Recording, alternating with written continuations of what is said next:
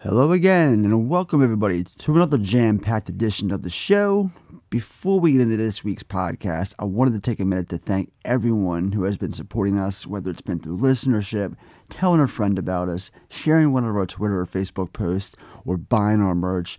No matter how much or little, the fact that you're choosing to promote us whenever possible, it means a sincere dear lot to Sean and I. Again, thank you guys so much. Like I just said at the top, we've got another jam-packed edition of the show for you guys today. And while we may not be fans of the film in general, we still managed to keep things on track throughout the duration of the show. I think we owe you guys that much. So instead of wasting any more of anyone's time, I'm going to put my finger on this little here green button and start the McConaughey music. Here we go. Hey,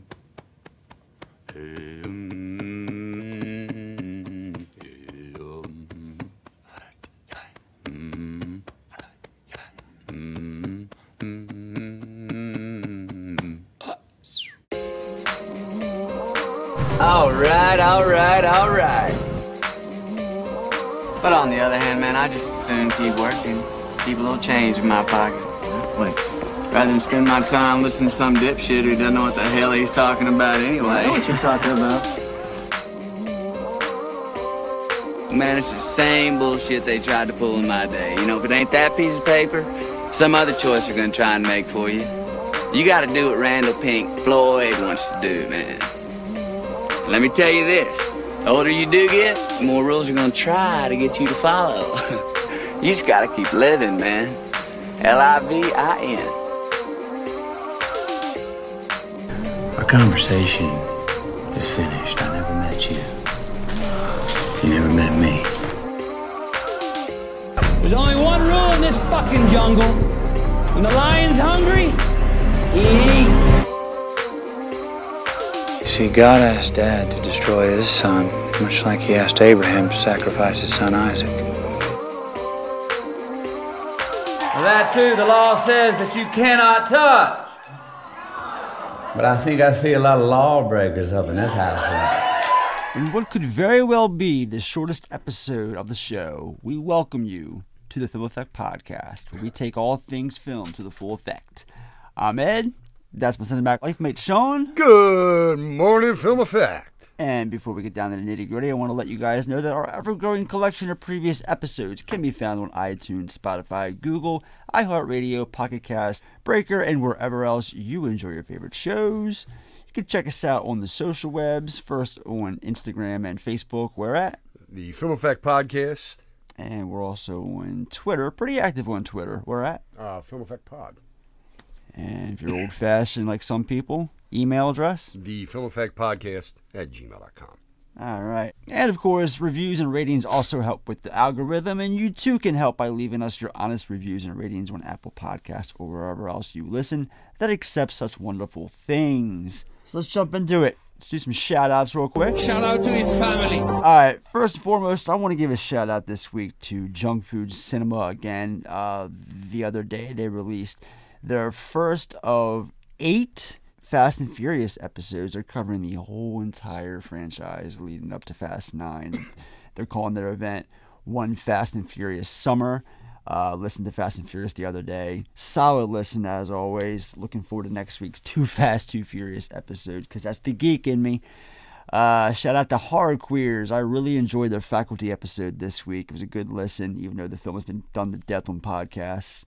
The Effin' Nerds podcast. I'm a first-time listener. I'm currently in the middle of listening to their Scott Pilgrim episode, and so far it's good stuff, guys. Keep it up. Behind the Screams, who covered Tusk last week. It's currently in my queue. You never seen it? Oh, I have. Okay. The episode's in my queue. Oh, is it? Not a lot of people talk about Tusk. I dig it. Yeah, I liked it. It was definitely odd, man. It's bizarre. I mean, it's not as bizarre as Yoga Hosers, but and whatever happened to the Moose Jaws? Remember, he was doing like the whole True North trilogy. Yeah. He was doing like the Jaws in Canada, where it was a moose. I mean, what? Smith's all over the place anymore, man. I don't know. he started smoking weed, and then his whole well, he started smoking weed again, and his whole function. He laid off. I love Smith to death. You know, the things he's really done since the heart attack, coming back strong with that Jay and Silent Bob reboot. I mean, let's just hope he keeps the shit going. You know, next film releases one of them NFTs. I don't even understand what the fuck that thing is. Yeah, I don't know. I ignore that stuff. I can't wrap my head around that shit. I ignore it. So, and finally, Saturday Night Freak Show, who covered New Nightmare this past weekend, and I really, really enjoyed their conversations about it. We seem to agree on a lot of things regarding that film, guys. So, charting. We are currently charting in Great Britain. We are number 55. 55? 55. Wow. So, all you guys over there, I can tell where them new listeners have been, well, those numbers have been coming from. Thank you guys. I was telling Sean that yesterday we hit our peak in total daily listens, and something tells me that a lot of those listeners came from across the pond, as they say. So there's that. And shout out to our new listeners in both Puerto Rico and France. No. All right. It's current events.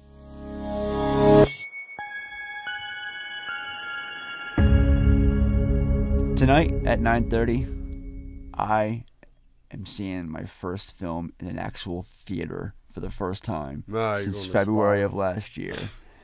Thanks to the new CDC guidelines and such, was it yesterday? They announced that vaccinated people can now be unmasked and just frolic amongst one another, and indoor and outdoor. We're making progress, guys. I can speak for here locally in Maryland. I think the goal is 75%. We're at 70 right now. So I identify as vaccinated, so that's enough. There you go. Sucks. You got a lot of people said it didn't hit me. I never got it. My friend's daughter, my friend's son just. It doesn't mean you couldn't. You could have still gotten it. I believe I did have it. Around holiday season 2019. I was sick as a dog, and then all of a sudden the world blew up. 90 days later. I'm pretty sure I had it. Maybe I'm patient zero.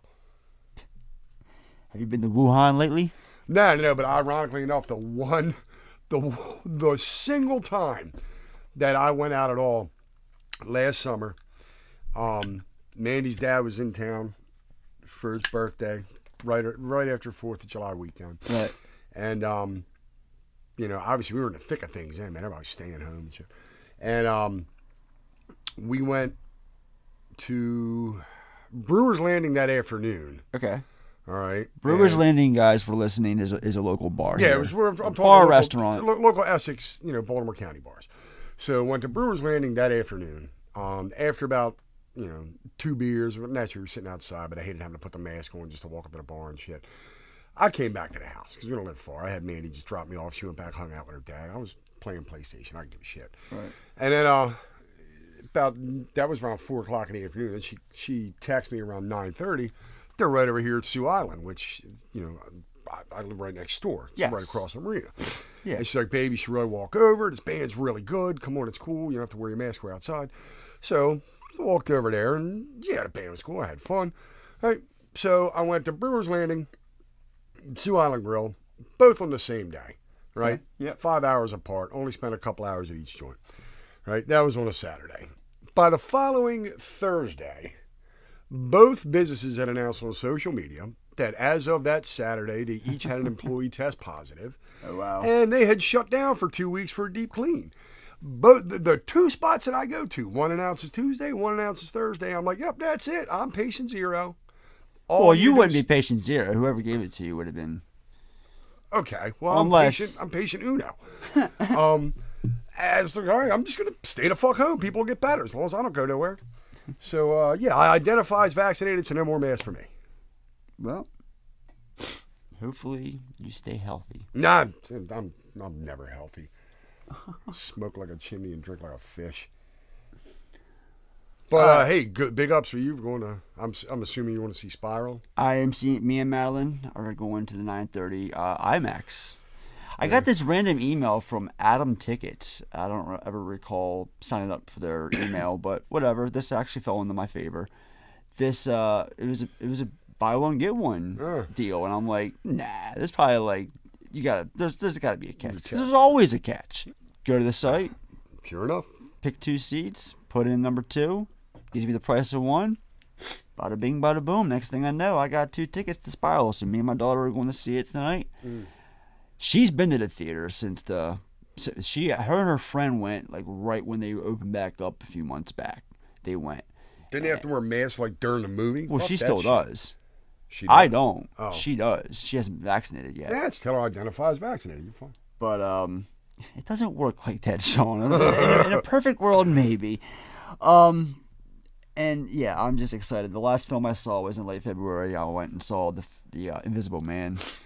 So, been looking forward to this day for a while. And what better way to do it than a movie that I was looking forward to seeing a year ago? Finally, god damn, it's been long enough. And I got that the other day. I picked up the first one in 4K and watched that to catch back up a little bit. I wasn't gonna fucking watch 8 films in a row. That on top of this podcast, no. I had bigger fish to fry, hence today's movie. But before we get to all of that, weekly recommends. What would you get for a 6-year-old boy who chronically wets his bed? You want to go first? I don't think I've watched anything since Taking Up Pelham 1, 2, 3. We brought that up during Halloween. Close your eyes, pick a movie. What are you recommending? Blake Edwards' S.O.B. Love that film. Actually, there's a good trilogy, man. You should do S.O.B., 10, and Skin Deep. Nobody can write.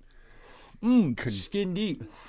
I believe it's Kino or putting it out on Blu-ray finally. They got Finally. Yeah. Yeah, well, Or it might have been Mill Creek. One of them two are finally putting out in July. It's been streaming quite a bit because we watched it a few times. I got the DVD. I remember I was over the moon. I finally laid hands on the DVD and it came. Yeah, it's one finally day. getting a Blu-ray release. Love that fucking film. But yeah, nobody writes and directs contemporary adult comedy, especially like, classy sex comedies, like fucking Blake Edwards, man. And the guy was married to Peter Pan. You know what I mean? Love his work, and hands down, S.O.B.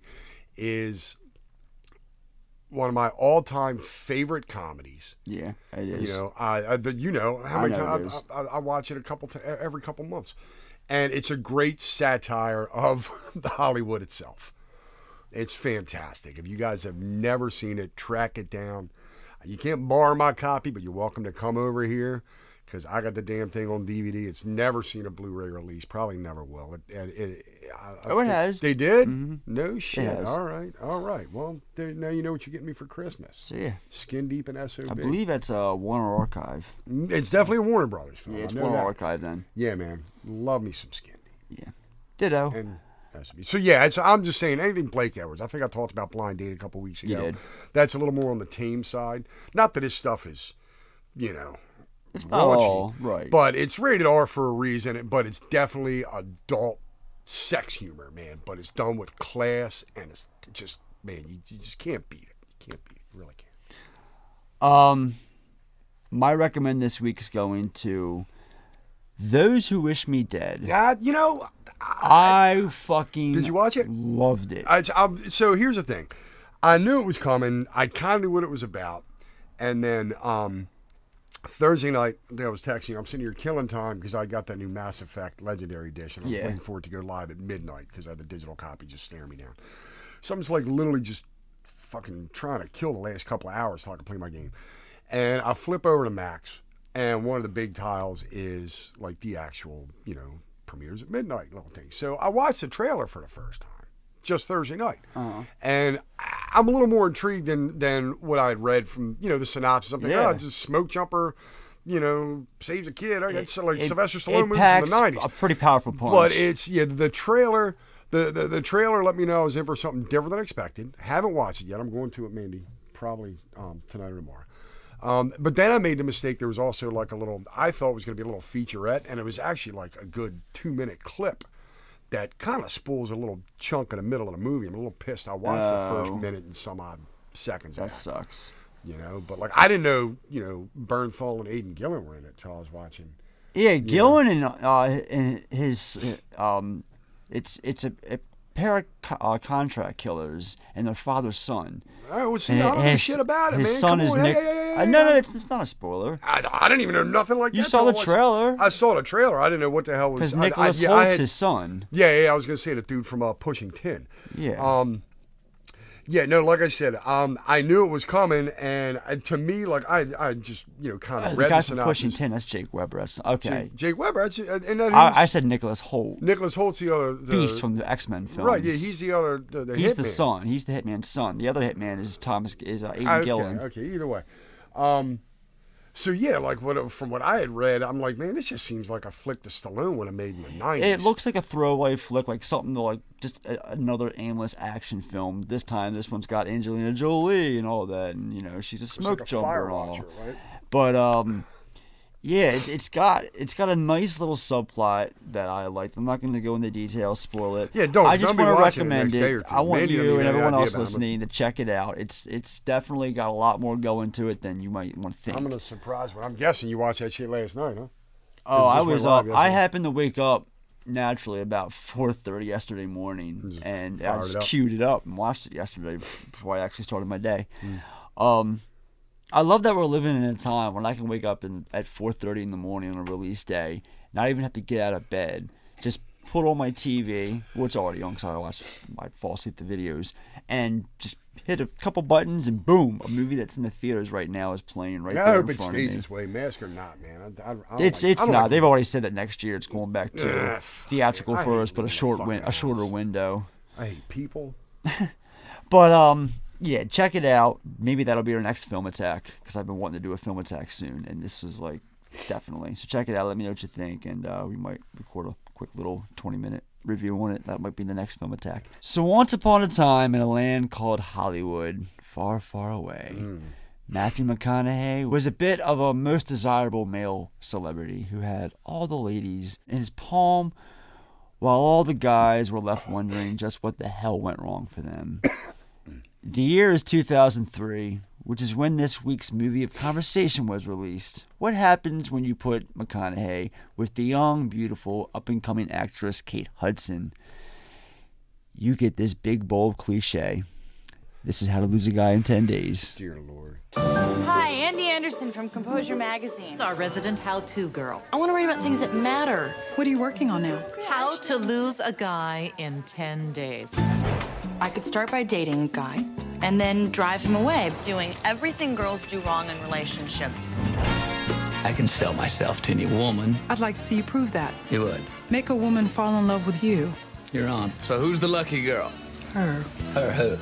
Her in the gray dress. Hi, I'm Benjamin Barry. Andy Anderson. Oh, you are already falling in love with me. I'm gonna make you wish you were dead.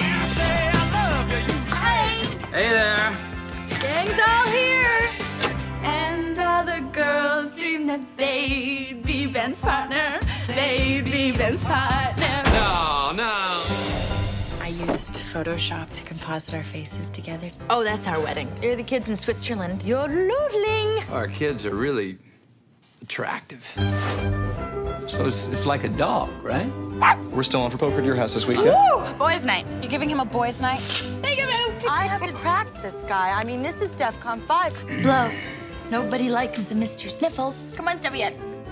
It's over, man. No. My boyfriend thinks I'm fat. I can't eat in front of you. I don't think she's fat. You outside! Oh my God. And after all this, he still didn't leave you? He's just a little tougher than I thought. Where's the sexy, cool, fun, smart, beautiful Andy that I knew? He loves you. Can I see you tomorrow? This February, Delivery, Andy. Oh my God. a simple assignment that was supposed to last 10 days Oh, he's really cute. is turning into something Lana, I can't write this article. that could last a lifetime. I can't write it because it's just... I've gotten to know this guy. You're beautiful. You'll write the article. I want copy on my desk in 48 hours. Where's Andy Anderson? She's not here. Paramount Pictures presents Andy! Kate Hudson, The woman is driving me crazy. Matthew McConaughey, Hey, it's good to talk to you, though, man. How to Lose a Guy in 10 Days. True or false? All's fair in love and more. True. Great answer. All right, let's just jump into it. First time viewings. It's just that. You see, this is actually my first time. No, it's my first time since my first time. So technically, that's my second time, and I don't want to suck at it. Yesterday was fucking painful. This was a Blockbuster release. One of the kinks, one of the perks of working there was you got to take home pre-street movies and watch them before they came out. And this happened to be one that I took on a particular week when I was going down to Ocean City, which leads to my story time. Tell me a story. Wait. Like my story? No, not your story, a story. Since you can't keep your mouth shut long enough for me to read my paper, tell me a story. I don't think I know any stories. You don't know any stories? No. All right, I'll tell you a story. This is a newspaper, right? It's 90% bullshit, but it's entertaining. That's why I read it, because it entertains me.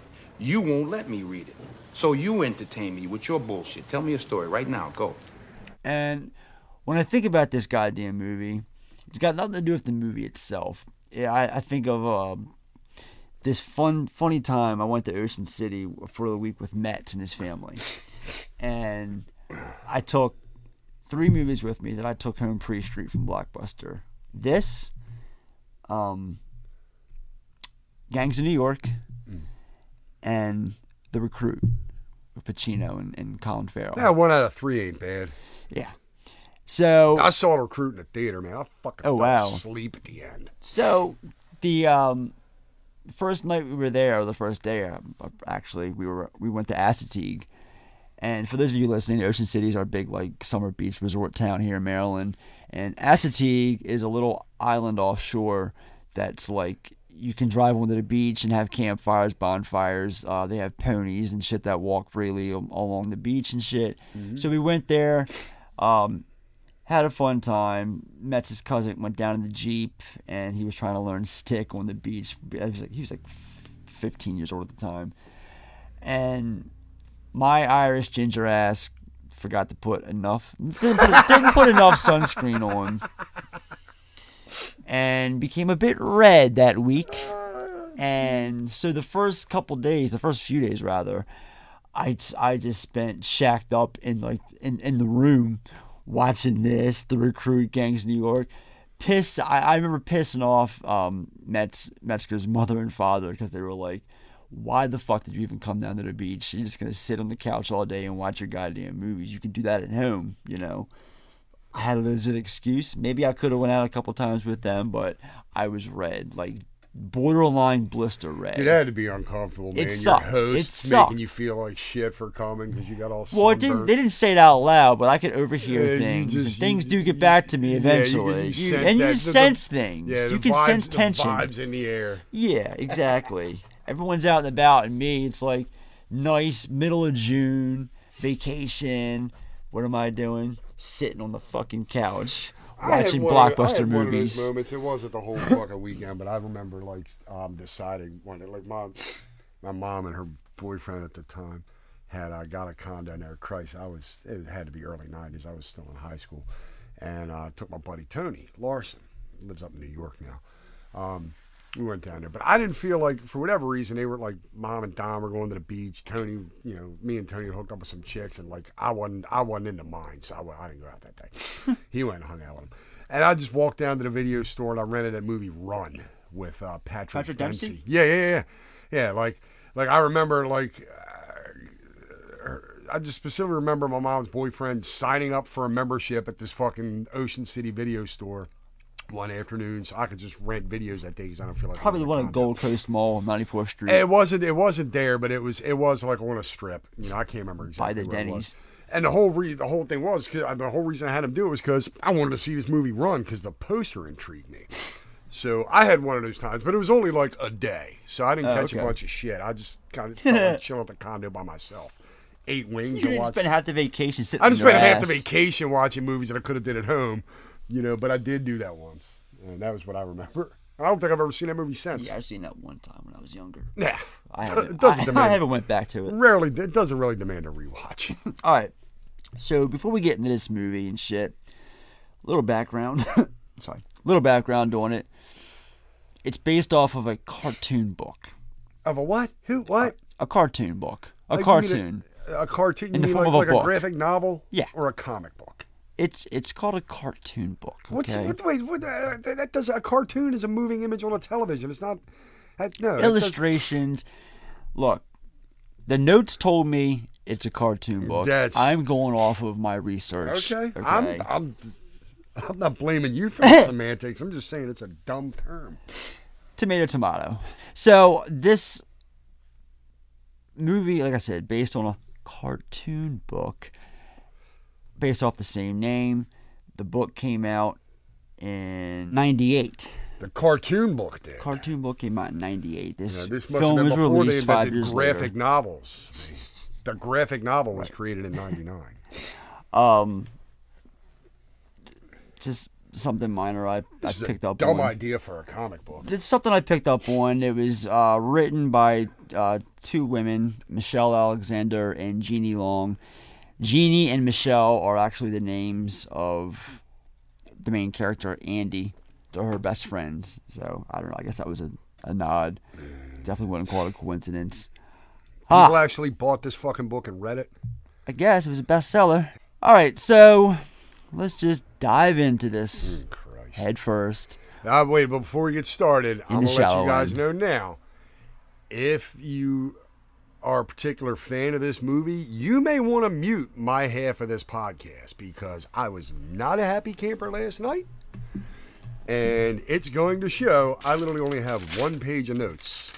And most of them are about how fucking painful it was to sit For those of you who tuned into our Mortal Kombat episode, kind of have an idea where this episode is going to go. I hold no bars. But that being said, before I get into this, I do want to let you guys know, if you like this movie, if this is your thing, we love you. We support you by all means. Everyone's got ain't my kind exactly. Of shit, film is subjective. I always say that, but it's the truth. Everyone's got their own opinions. Damn right. Like what you want to like, guys. I'm about to share my opinions. Let me tell you. We're not fans of this. I thought I was, at least. I thought I was. I legit, when I think about this movie, I was like, I wasn't mad at it, but I haven't seen it in a while. Well, there's a reason why I haven't seen it in a while. Yeah, Mandy and I had this conversation last night because she kept laughing at me because she's going back and forth from the kitchen to bedroom and stuff, seeing the look of anguish on my face. She's like, "You be sure to tell him how painful this was for you." I said, "Look, I think I know where he was coming from. He wanted to throw a little, lob a little curveball. I wanted to throw a bone to the GP, you know? He threw a curveball at me from Economy and slid his little rom-com in there. And I'm sure Ed probably has fond teenage memories of it from the early aughts when he, took it home from Blockbuster, because I'm sure that's where you had seen it before. Yeah, that's what I said earlier. Yep. And I said, I'm pretty sure, given his recent viewing yesterday or today, whenever he's watching it, he is eating his fucking words and regretting his decision and wish he would have worked Reign of Fire instead. Okay? So I had a feeling you were going to come to this conclusion, so at least we're on the same page about what a giant fucking turd we're about to dig into. I live with a heterosexual woman who would not even watch this fucking film. I owe Rob Bowman an honest, sincere apology for not including his film Reign of Fire as a part of McConaughey, and instead throwing in Donald Petrie's, or Petrie, however the fuck you pronounce it, How to Lose a Guy in 10 Days. If you're fans of the film, good for you. I like shit you probably don't. Exactly. Good. Please don't tune out. Just Silo listen to our take on it.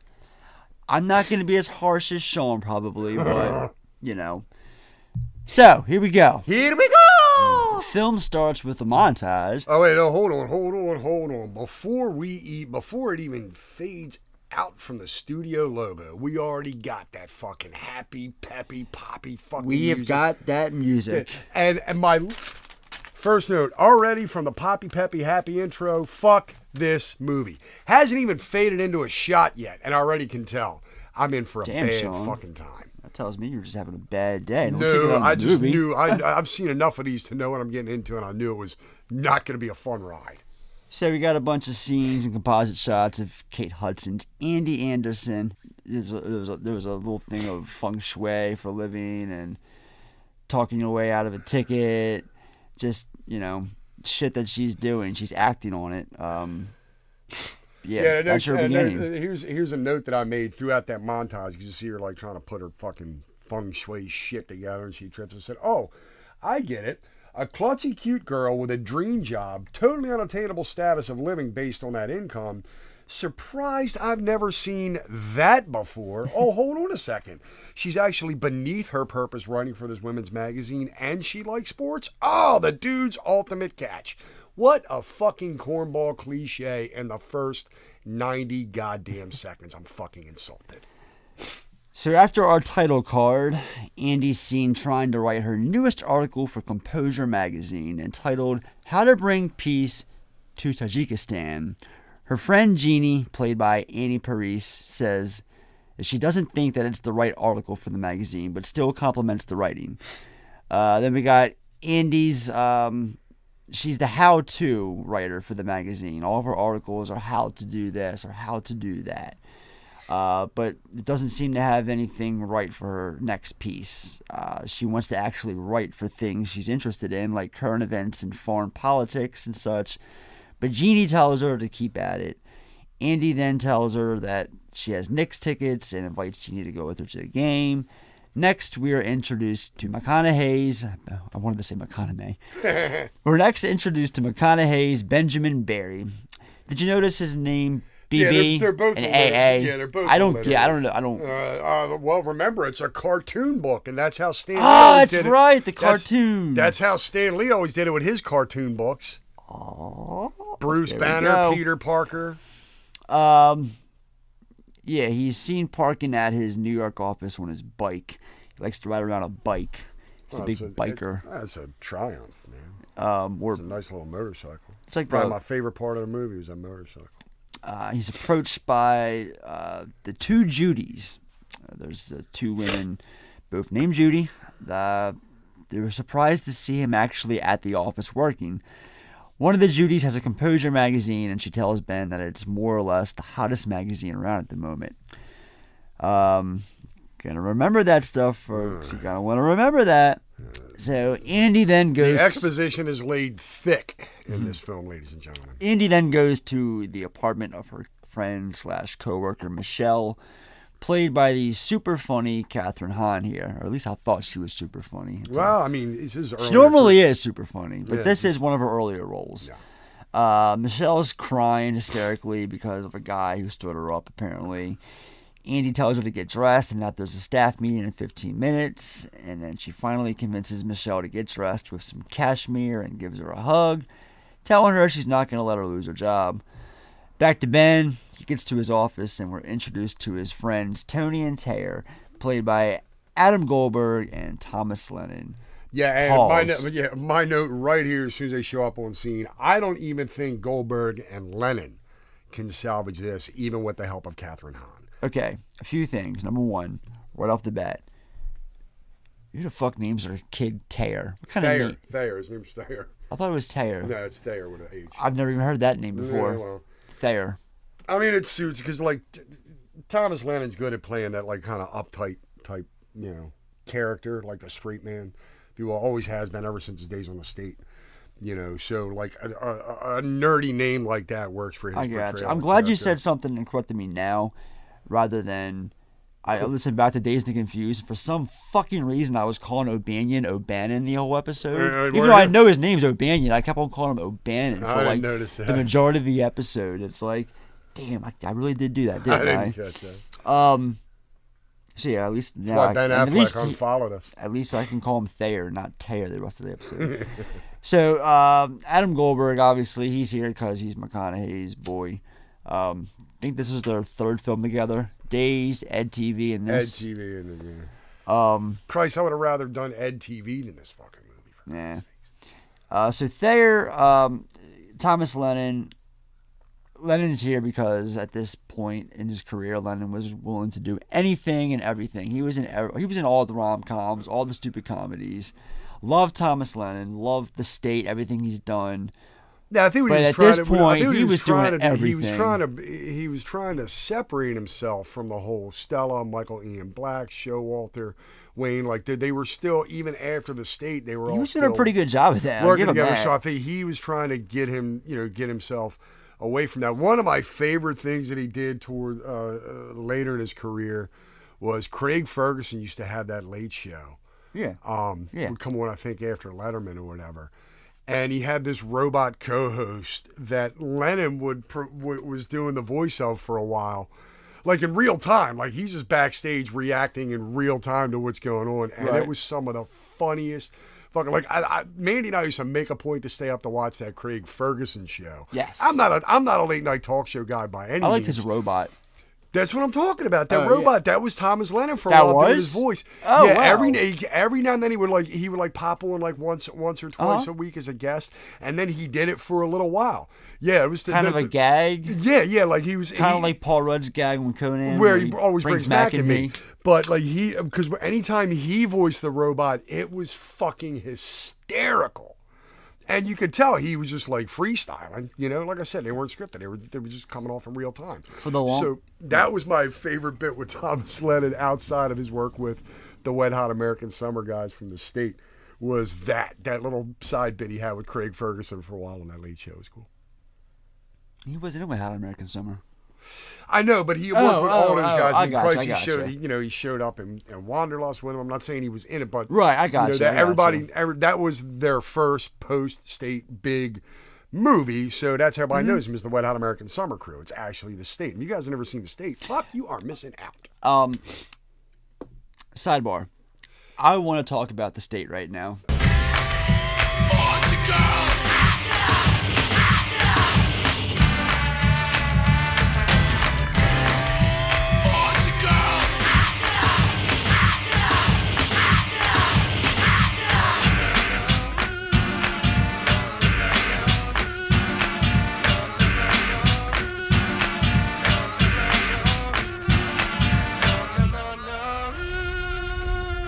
Okay. Because I'm what else we down with gonna, that. you know, I'd rather talk about that for a little this bit fucking movie? than Absolutely. We'll get back to this. Don't get me wrong, but we got to give the States its love. It's definitely well deserved, well needed.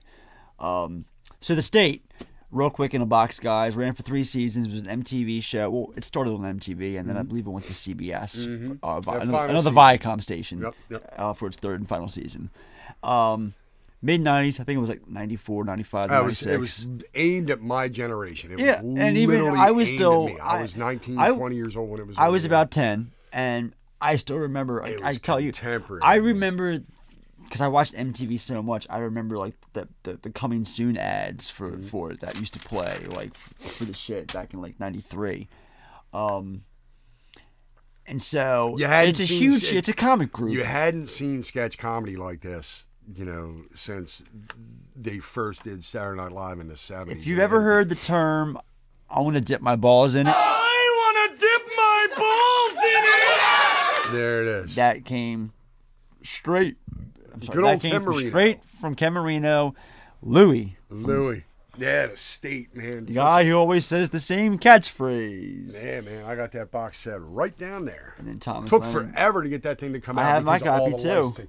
Because you got to figure back in the time it was aired on MTV, all the score was popular music at the time. They couldn't relicense that, so you could tell when you watch that box set, you could tell where like originally the song, like for example, Cannonball had played during this one sketch, but they couldn't use Cannonball on the home video, of course. so they rewrote a song that sounded very, Gotcha. very similar to it, but it's not it. You know, That's so- exactly why you can have all the Beavis and Butthead you guys want, but you'll never have the original episodes that had the music videos with them doing like a Mystery Science Theater kind of thing over it and shit and adding commentary. Yeah. That was always my favorite part. Right, That's me what too. appealed me too. to Beavis and Butthead. The thing that appealed me to the show is what you can't see anymore. That's why people are like raving about like the new, bring them back, this, that, and the third. It's like, I don't give a shit. You bring Beavis and Butthead back, I could care less. Why? Because it's number one. You're never gonna hit that lightning in a bottle. No, they definitely captured something from the '90s. Just like, and two, the music videos was the best part. That's what drew me to that show, was them doing the commentary bits on the fucking videos. It was just always hilarious to me. And the State again, you know, it ran for a few seasons, and then the whole cast, because it was like, how many people were in this? Are part of the it was State? about 10 or 11 altogether. Yeah, I was gonna say about 12, but yeah, They all, Kerry Kenny, more or Thomas less, Lennon, outside of Thomas like Ian a couple stragglers, came back together for Wet Hot American Summer, Uh-huh. which is celebrating its 20th anniversary this year. They all came back for the shows on Netflix, the prequel and the sequel. Mm-hmm. They all reunited for Role Models in 2008, or most of them did at least. Yeah. Because that was one other thing about these movies that I'm mentioning is they were all directed by David Wayne, who was part of the group. He directed a lot of the TV shows too. Mm-hmm. Mm-hmm. That was his background, was directing. Mm-hmm. So Role Models, and then Wanderlust. Wanderlust, baby. A favorite between us. Fuck yeah, man. Fucking God, we love love me that some film. Wanderlust. Everybody's in that song, man. And somewhere in, Like in 8 out of 10. somewhere in that during that journey, like Paul Rudd kind of sneaked his way, and he's kind of like an unofficial member. Yeah, of he the kind of state. worked his way into the troop. Yeah, definitely. So, and then of course we can't have this conversation without mentioning Reno 911. Yeah. Well, they also had before that. Before Reno 911 took off, they had 1 or 2 seasons. What Viva was it? Variety. Viva Variety. Viva yes. Variety. Yeah, with Thomas Lennon and Kerry Kenny Yep. were like the Eastern European ex-husband and wife hosts of the. And done Michael Ian Black play Johnny Blue Jeans. Yep. Johnny Blue Jeans. So, Johnny Blue Jeans, I understand you made some new friends this weekend. Yeah, man. I spent some time with the people who really love me. Yeah, that Viva Variety is a little weird, but like if you dug the state, it was kind of your type of thing. It was on Comedy Central, right? Mhm. Yeah. And then that went off the air about a year or two later. They brought you Reno 911. So yeah, I love it when them guys reunite for movies. Yeah, they're just funny. Remember we went to get we were supposed to go downtown to see Stella, and we just couldn't find. I know because of the snowstorm. We had or the tickets blizzard. for Stella Live at We this circled the local venue for like an venue hour, called the couldn't find Auto a Bar. parking spot because it had just got a major. Well, blizzard, there's everything was snowed up. exactly there. It was in February of 2010, and we just a week before the show, we got hit by not one but 2 record-breaking blizzards. Yeah, because you hold up with me for those couple days. We binged all the Elm Streets. Yeah, you just hold up with me, kept me keep the Sanity, yeah, cabin fever. Right, help me shovel the driveway and keep the snow off my convertible. Yeah, we just got snowed in together for a few. We days. had the tickets, and we got out, and we went downtown. And all the side streets, because it was in the middle of the city, in the neighborhood, that's where this place is, and all the empty spots were just taken by snowbanks and other cars. Yeah, like and it 30% was of your impossible parking to spots park. were And I anywhere. don't trust that side of Baltimore in No. the city that late. Whenever I just didn't trust. I had a it. bunch of computer components in the back seat of your I car. was like, we were just asking to park 7 blocks away. It and get killed broken me into. for various reasons. Yeah, 'cause we but bought I the just, tickets. I We just circled the said, spot, bro, and then it ain't happening. We just could not. We were like, we went home and anger played Guitar Hero. We did. So, I mean, yeah. So, boy, that was much more fun than talking about this fucking movie. Back to this movie. Oh, God damn it. So Adam Goldberg, Thomas Lennon, they tell Ben that the Diamonds company that he's after is looking for a new advertising campaign, which illuminates Ben in excitement. Ben continues talking to the guy as he's changing his t-shirt, which he's just walking around his office, bare chest, exciting all the ladies around the office who are watching him through the office windows. I mean, at this point in his career, it was obligatory. There was at least, I think he had like at least. I think it was part of his contract. Yeah, like I got to take my shirt off at least once during the film. All right. For real. He's then informed that his boss, Philip Warren, gave the job to the Judys instead. So, back to Andy and Michelle heading to their meeting and talking about Michelle's men issues. She tells Andy about her newest guy and how she keeps calling him, and after she told him that she loves him after only 2 days of being together, he dipped. Gee, I wonder why. Before they head inside, she makes the tiresome comment that she was dumped because she's too fat. And this is where I'm just groaning. At this point, and we're about 15 minutes into the movie, not even, I'm being gracious. I love Catherine Hahn, but this movie's not doing her any favors. Meeting time headed by BB Newirth's Lana. She has like this meditative like environment going on. Like this is how they have their meeting. They all like take their shoes off, sit around Indian style, and have on pillows or something like that? Nah, jeez. Were you at least paying that much women's attention to the way magazine. they were having I the meeting? I was. It was your typical, magazine It was depicting hip. the film. It was like a hip. They It were was trying to laid be back hip, working man. office environment.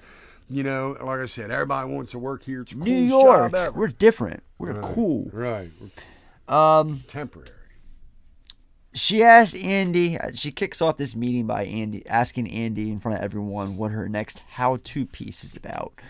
And she tries telling her that it's a political piece, but Lana quickly shuts that shit down. She asks Michelle what she's doing, and Andy reveals that she was just dumped. This gives Lana the idea to turn it into a story. When one of the random women volunteers to write an article based on Michelle's recent problems, Andy then speaks up and slowly puts together the idea that she's going to write an article inspired by Michelle. This gives Lana the idea of the article, How to Lose a Guy in 10 Days, that Andy is going to write. Andy asks why 10 days, and Lana says 5 is too short, and they go to press in 11. After the meeting, Lana reveals that she's having a meeting with the two Judys, who Lana introduces to Annie when they bring her up. When they bring up her how-to series, Lana tells them that her next article is going to be about Andy finding a guy to date and intentionally ruining it within 10 days. Yeah, at this point, I made a note. They should have called this movie "How to Make Hot Women Unattractive." It's because, that scene of them all them talking about this shit in this bar that literally none of them can afford to drink at, just by the looks of this bar and based on what they do for a living. I don't know how they fucking afford these kind of drinks in places. Yeah. But literally, like, these three catty women are, it's just literally how to make a hot woman unattractive. It's just, this is a fucking formula for it. Yeah, I can see the ugliness. I get it. It's just very ugly. It's the word I'm looking for. Kind of pretentious in a way. Very, very. But I also made a note, too, that this film is so saccharine, I'm coming down with a case of diabetes. Jesus. Ben next crashes his boss Philip's meeting later on that night with the Judys. He's there to pitch his idea for the new Diamonds campaign. Yeah, even Robert Klein can't save this. I was about to say, Philip, being played by Robert Klein, Even is Klein can't save kind of going back and forth with this little battle between Ben and the two women. He's ultimately talking about true love, and no one's buying this, coming from a bachelor like Ben. He gets confident and tells the Judys that he can get any available woman of his choice to fall in love with him within 10 days. Ironically, when the next stockholders meeting is scheduled to be, looking around, they spot Andy. Knowing that Andy's new how-to article, what it's about, and how she's trying to intentionally throw away a relationship within 10 days. And that's why I can sell myself to any woman, anywhere, anytime. Make a woman fall in love with diamonds, Benjamin? Or with you? Either one. That's cocky, Ben. No, not cocky. Confident. I'd like to see you prove that. You would. The agency's co-hosting a party for the DeLauers at the Astor Museum. The party's a week from Sunday. Do you think you can make a woman fall in love with you by then? 10 days. Any woman, anywhere, anytime? Any single, available, straight woman, yes. Yes. I'm not trying to trick you, Ben. In fact, we'll choose a woman right here, right now, in this bar. And then you decide. So who's the lucky girl? Okay. Let's see here. Ooh, there's that blonde babe in the leopard print. She looks like fun. Be nice, ladies. Or, wow, Miss Babylon 5. Now she's on the prowl. No. Her. Her who? Her in the gray dress, blonde hair, pretty smile. Her? What? Done. Done. But here are the stakes. After I win this bet, this pitch is mine. Agreed. Phil? Agreed. You come to that party with a girl that's really in love with you, Ben. You can make the pitch to the DeLauers. But Philip, you can't. I've made up my mind. To the DeLauers. To the DeLauers. Cheers. Right at this scene, I wrote this down. This is some cockamamie bullshit. The movie's fucking stupid. It's dates on a dare. These people. It is a dare. The whole. these people are as irredeemable as the cast of Killer Joe. These people are pieces of shit. It's a dare film without consequence. Yeah. There's no true consequence in this film at all, even though there should be tons of it. Suck, this movie does, yes? I mean, think about this shit before you fucking put pen to paper. Come on, guys. For real. And doodle up your cartoon book. So they pick Andy, and Ben accepts the challenge. Philip tells Andy that if he's successful in getting Andy to fall in love with him by the next stockholders meeting, that he'll allow him to pitch the sales idea for the Diamonds campaign. This is when Ben and Andy have a nice little meet cute that ends with them leaving together for some dinner. And you know, this part was insulting to me too. That whole meet cute, their first conversation is all just a single word back and forth. Hi. Hi. Hi. Andy Anderson. Benjamin Barry. Cute. Thank you. I meant your name. Thank you 2 times. Unattached. Currently. Likewise. Surprising. Psycho. Rarely. Interested? Perhaps. Hungry? Starving. Leaving? Now? Mm-hmm. Okay. Okay. 1 second. I'll meet you at the door. They each just say one word to each other and reply. I get it. This It's is a supposed to cocky be fucking cute. script. This is a cocky script. It's a cocky script. It's a cockamamie fucking movie, too. And that single word conversation, meet cute bullshit is fucking insulting, man. I mean, I get it. I understand why movies like this are out there because this shit doesn't happen in real life. No. But Let's get that shit these straight. movies are made so that guys can make up with their wives. Something to do. The good part for me is I got that shit out of the way 10 years ago, and I live with mine. I don't have to watch this kind of shit anymore. And God love her, she doesn't want to. Even she said it 3 or 4 times when I started walking through. She's like, I'm a even woman. Mandy was like, nah, and fuck I this. would never watch it.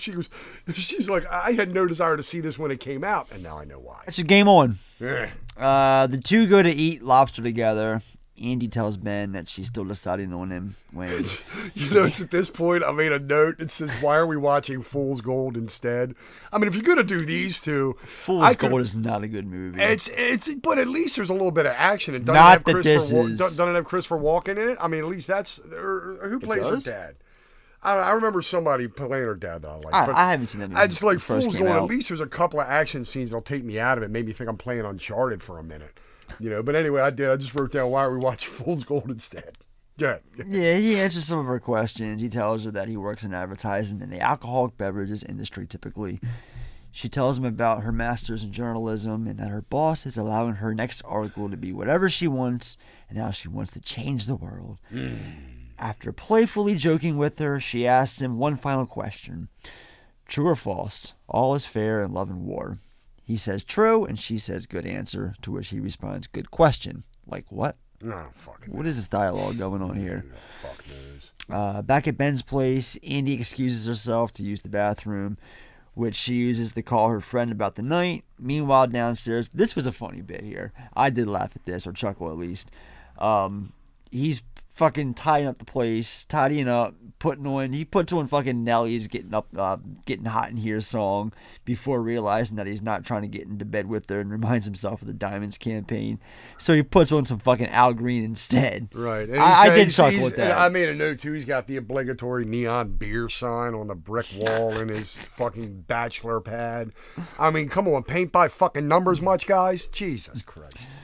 So the two end up making out, but then she tells him that it's too fast and he wants him to respect her. And at this point is where I wrote down fucking stupid. Yeah. This movie is, and I feel, fucking stupid at this point. And we're not even at the half-hour mark. Predictable as all hell, too. Oh, Jesus Forgot to mention that P word. See it coming fucking 7 miles away. On her way out, we see Ben happy because he's confident she's going to love him, and we see her happy because she knows she's going to drive him up a wall. So at the office the next day, Ben's talking to Tony and Thayer, and he reveals that she left her purse. Well, she intentionally did that. This purse bit is a bit fucking much. He quote-unquote knocks it over and finds Nick's tickets. So surprisingly enough, that's what flies out of the purse. And this is where I wrote down, I'm getting dumber. He sends her a really embarrassing display of red roses. Her words, not mine. She picks up on her right away as she gets a call from Ben. He tells her that subsequently she wants him to go to that game with her. She tells him to meet her at 7:30 by one of those Madison Square Garden entrances.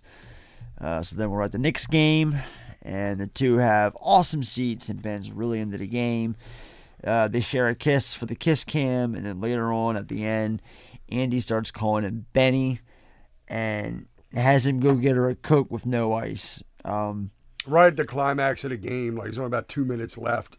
Knicks are down by like 3 or 4. Yeah, I chuckled at this too, at the old man. This is an adorable old man who tries selling him up to a larger drink while he's in a hurry. Hey, buddy. Small Coke, no ice. Small Coke, no ice. Okay, you got it. Beyond the three-point line. No! Oh, does that mean no, you don't want ice, or no, you want ice? No ice. Coke and ice. Don Shady wants to talk over the next. Did you want a small? No, I want that one right there. You know, for 25 cents more, you could get a jumbo. Can you take that right there? Keep cheese. 25 cents, you can get a large size. Ben gets back just in time, but then she tells him that she has for diet, sending him away. But this time he misses the end because of her. So yeah, he misses a game-winning point with 1 second on the clock. He's got to watch it from the fucking hallway on the TV. Yeah, exactly. He runs in and knocks the guy out of the way so he can see the end of the game at the last shot. Outside, he reveals that he's still happy with her and that he'll see her again. So then there's a meeting at the office the next day when Ben takes Andy's call while still in the room.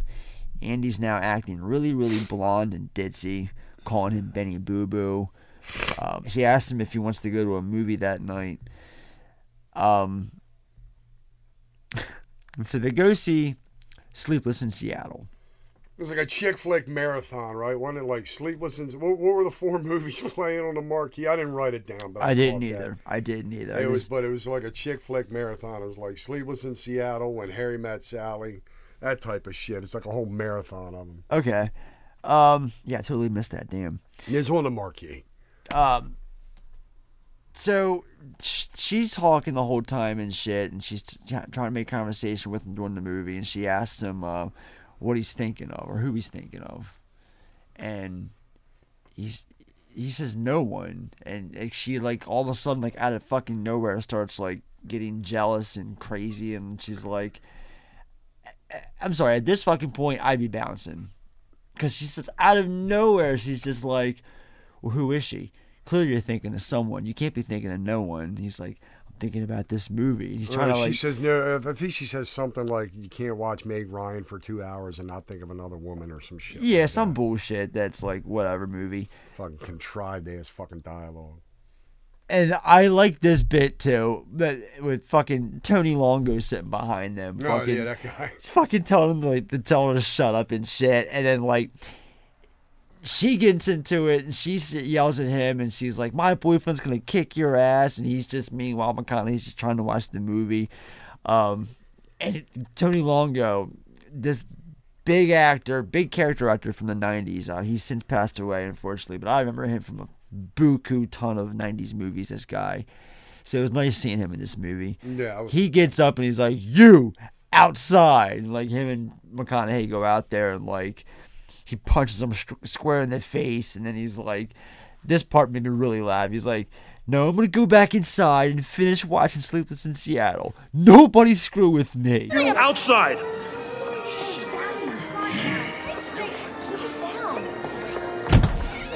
Class, all right? You want to talk like that to me? We can work it out, but not to a lady, all right? Ben. He's huge. I'm not looking to get in a fight with the guy, okay? He owes you an apology. Now I'm gonna go back inside and finish watching Sleepless in Seattle. Nobody screw with me. The next day, Ben's sporting a nice little shiner, but tells Thayer how Andy was taking care of him afterwards, so it was worth it.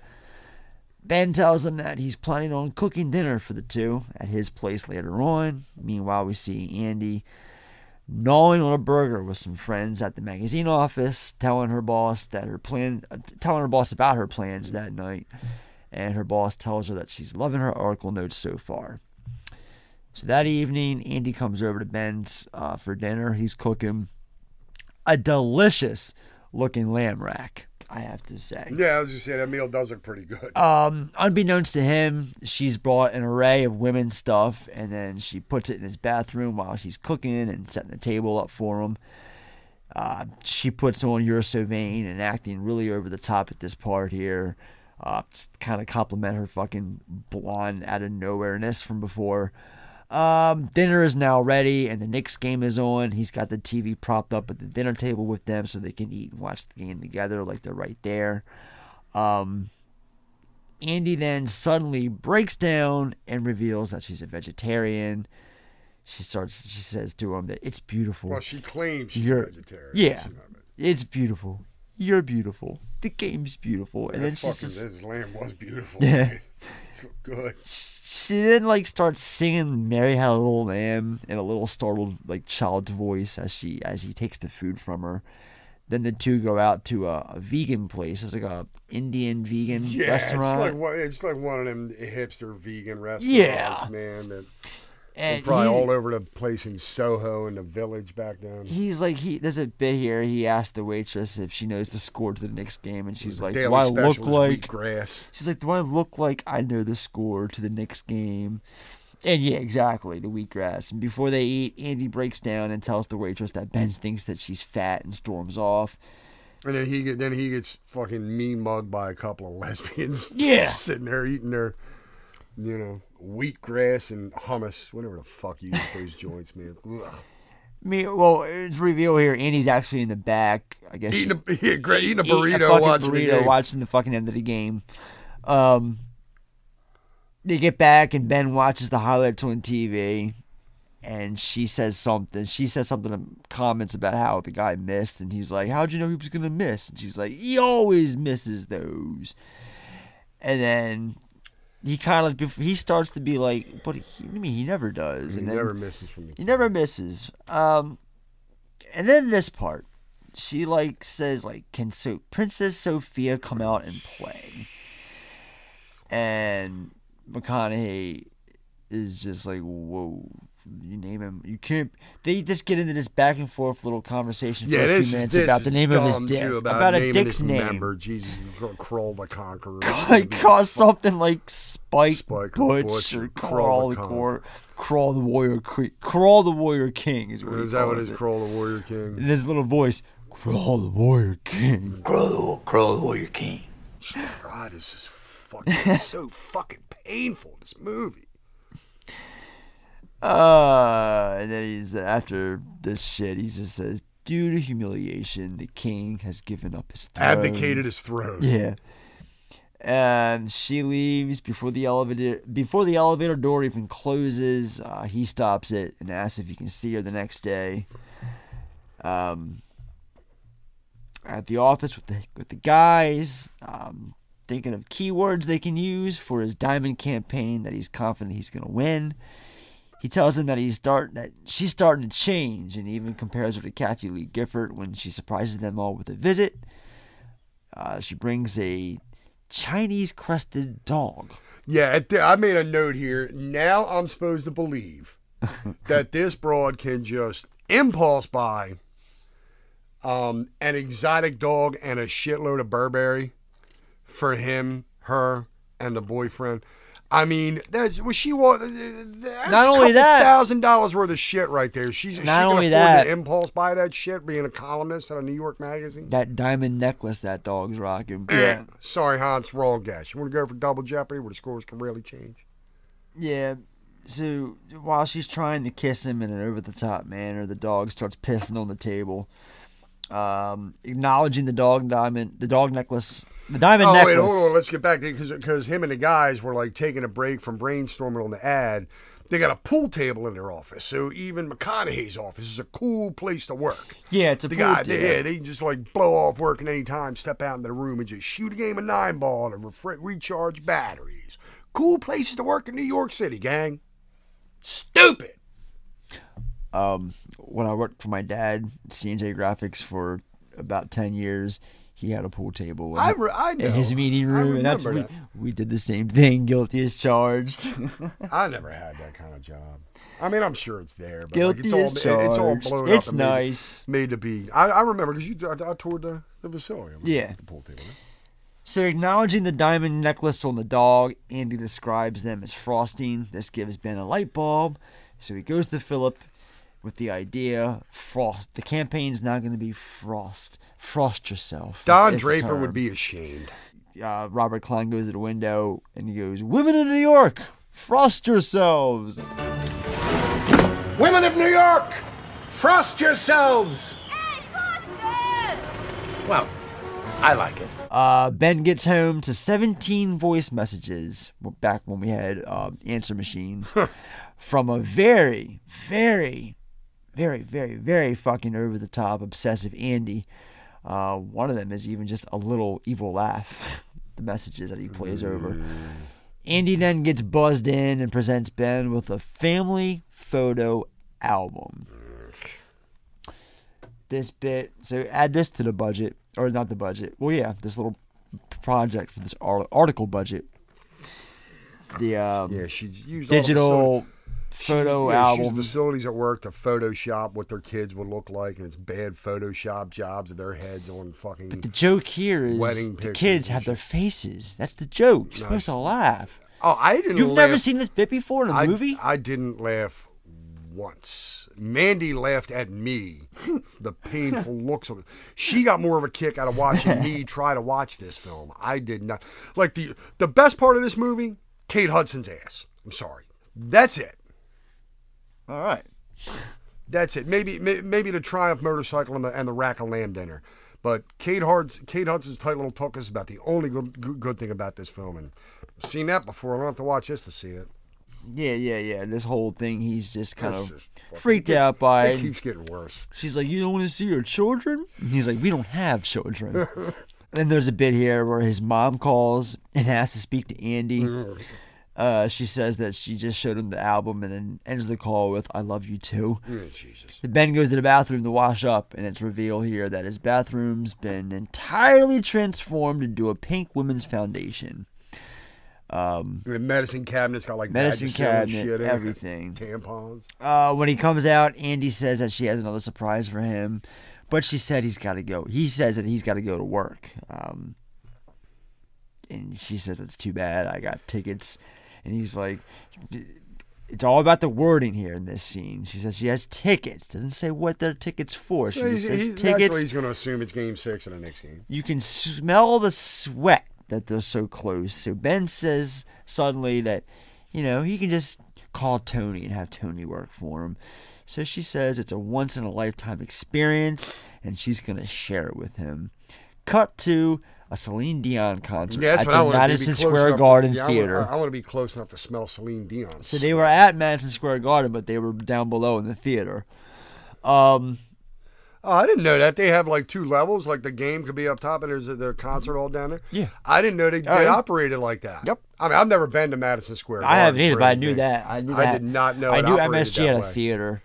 That's kind of cool. Yeah. I mean, I get it, but wow, I had no idea that they could be playing a Knicks game on one level and a A-list performer same night, same time. That's pretty neat. I never knew that. Sean, the more you know.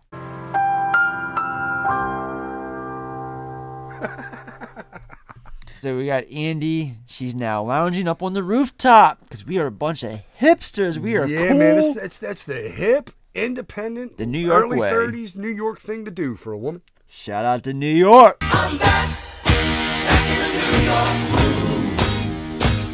I'm back in the New York groove. Andy and Michelle are up there with her talking about how Ben's not cracking and she's got to think of something. She's not breaking him. And why is nobody's feet sticking to the tar on the fucking like Weekend at Bernie's? Yeah.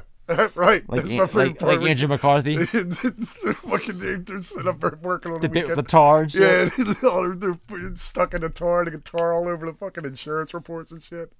I saw that in the theater. That was a good time. I thought that was a legit Weekend at Bernie's call. that you were just mentioning? Or I was. That's what Okay. that's what I thought of when I'm like, why are their feet sticking to the tar? Because you see that shit in the movies a lot, and then Weekend at Bernie's played it. I'm like, this is what it would This is really how be it like. really- yeah, exactly. You'd be fucking hot as shit, and reality. you'd be stuck to shit. It's like a screenshot of this, or like a movie, and then like a screenshot of Weekend at Bernie's, and that's reality. That's the meme. Right, Now that's a exactly. joke, guys. That's a fucking joke. These are the jokes. Yeah, these are the jokes, kids. Now that's a bit you can laugh at. Right. I laughed at that movie beginning. That was a fun time. She inadvertently reveals that she's given him the night off because of boys' night, and Jeannie says that's bullshit. He don't get a night off. That was before he met Annie. Andy, sorry, I keep on calling her Annie, but it's Who Andy. gives a shit what her name is? Well, it sounds the same either way. Right. Boys' night. It's basically your typical cliche boys' night scene. Yeah, beers, guys, pizza, cigars, and poker. Guys are on the table playing poker With Sports Center on in the background. Smoking cigars. I'm surprised not fucking Creedence or Joe Cocker or something playing out of the goddamn speakers. This movie's so fucking cliche. Bunch of stogies dangling from the mouths. Like I said, this movie is painted by the fucking numbers. So Andy comes in. She arrives like it's her home, revealing that she now has her own key. That his super Francesco must have made for her, he says. The dog knocks over their chips. She keeps talking over the game. She tells Tony to eat a cucumber sandwich instead of pizza. These are all just fucking the list of things that she does while she's here at this scene. She has them all put out their cigars. She reveals one of the guy's hands mid-game. And then she makes Ben blow his nose, saying that no one likes Mr. Sniffles. And then fucking Adam Goldberg's like, I hate Mr. Sniffles. Yeah, I hate Mr. Sniffles. She notices the... I almost chuckled at that line. That would have been half the laugh this film was gonna muster out of me. And it's just because of Goldberg's delivery. I almost let out a chuckle. Cannot wait to talk about Finger looking good. No. She notices she notices the dead love fern. No, honey, it's just sleeping. She catches him making a little crazy gesture while flipping out. And she ends up leaving. They fucking motivate Ben to go out and chase her because of the bet, Because remember, guys, this is a bet. This whole movie, this whole plot revolves around a bet. People are despicable. So he chases her out, but he can't contain himself, and the pair, they break up. Hey, ho, what just happened in there? I'm gonna go listen. Yeah. Quietly. Look, this is getting really creepy, all right? You're acting completely insane. You know that? So I am insane. No, you're acting insane. All right, shut up, Kroll. Oh, he's an innocent animal. Yeah, and he'll live, okay? I'm talking to you. I don't know if I can be with somebody who doesn't like animals and thinks I'm a mental person. That's what I'm talking about. Where's the sexy, cool, fun, smart, beautiful Andy that I knew? All right, the one who wanted to be a serious journalist, huh? You're up, you're down, you're here, you're there. You're like a freaking one-woman circus, Andy. So I guess this means we're over. Yeah, I guess so. Fine. Fine. But his coworkers won't let him and reminds him that there's only a few more days. So Thayer mentions couples therapy and gets Ben psyched about the idea. So he runs outside and gets Andy to go along with her. And he begs does her. the shortcut down his fucking fire escape. You can't just run onto the steps and the steps just lower like that. They're not designed that way. But they work that way in movies set in New York all the goddamn time. Yeah, he just jumps out his kitchen window, runs down like 3 flights, gets to the ground level fire escape, just steps on the stairs, and he's calmed down, and he runs down to the street and beats her to the door. Like, they don't, the fire escapes don't fucking work like that, man. And he stops at the cab and he's like, what do you think of He's like, he can barely get it out of his mouth. He's like, couples therapy, the way he says it here. Couples therapy. She agrees and she says something like, just because I love you doesn't mean I gotta like you tonight. Some stupid shit like that. Someone who hates this fucking movie, you remember an awful lot about it. It's a fucking bad shit sticks in my mind. It's been less than 24 hours. So, it's fucking funny, Sean. Says who? I mean, yeah, funny's in the eye of a beholder. I'm sure I can go to Rotten Tomatoes and find a couple. I'll bet you could. Bet nobody with a penis wrote it either. So they go to this couple's therapy session, which is actually Michelle in disguise because Ben don't know who she is. So she gets her coworker to go along with the bit.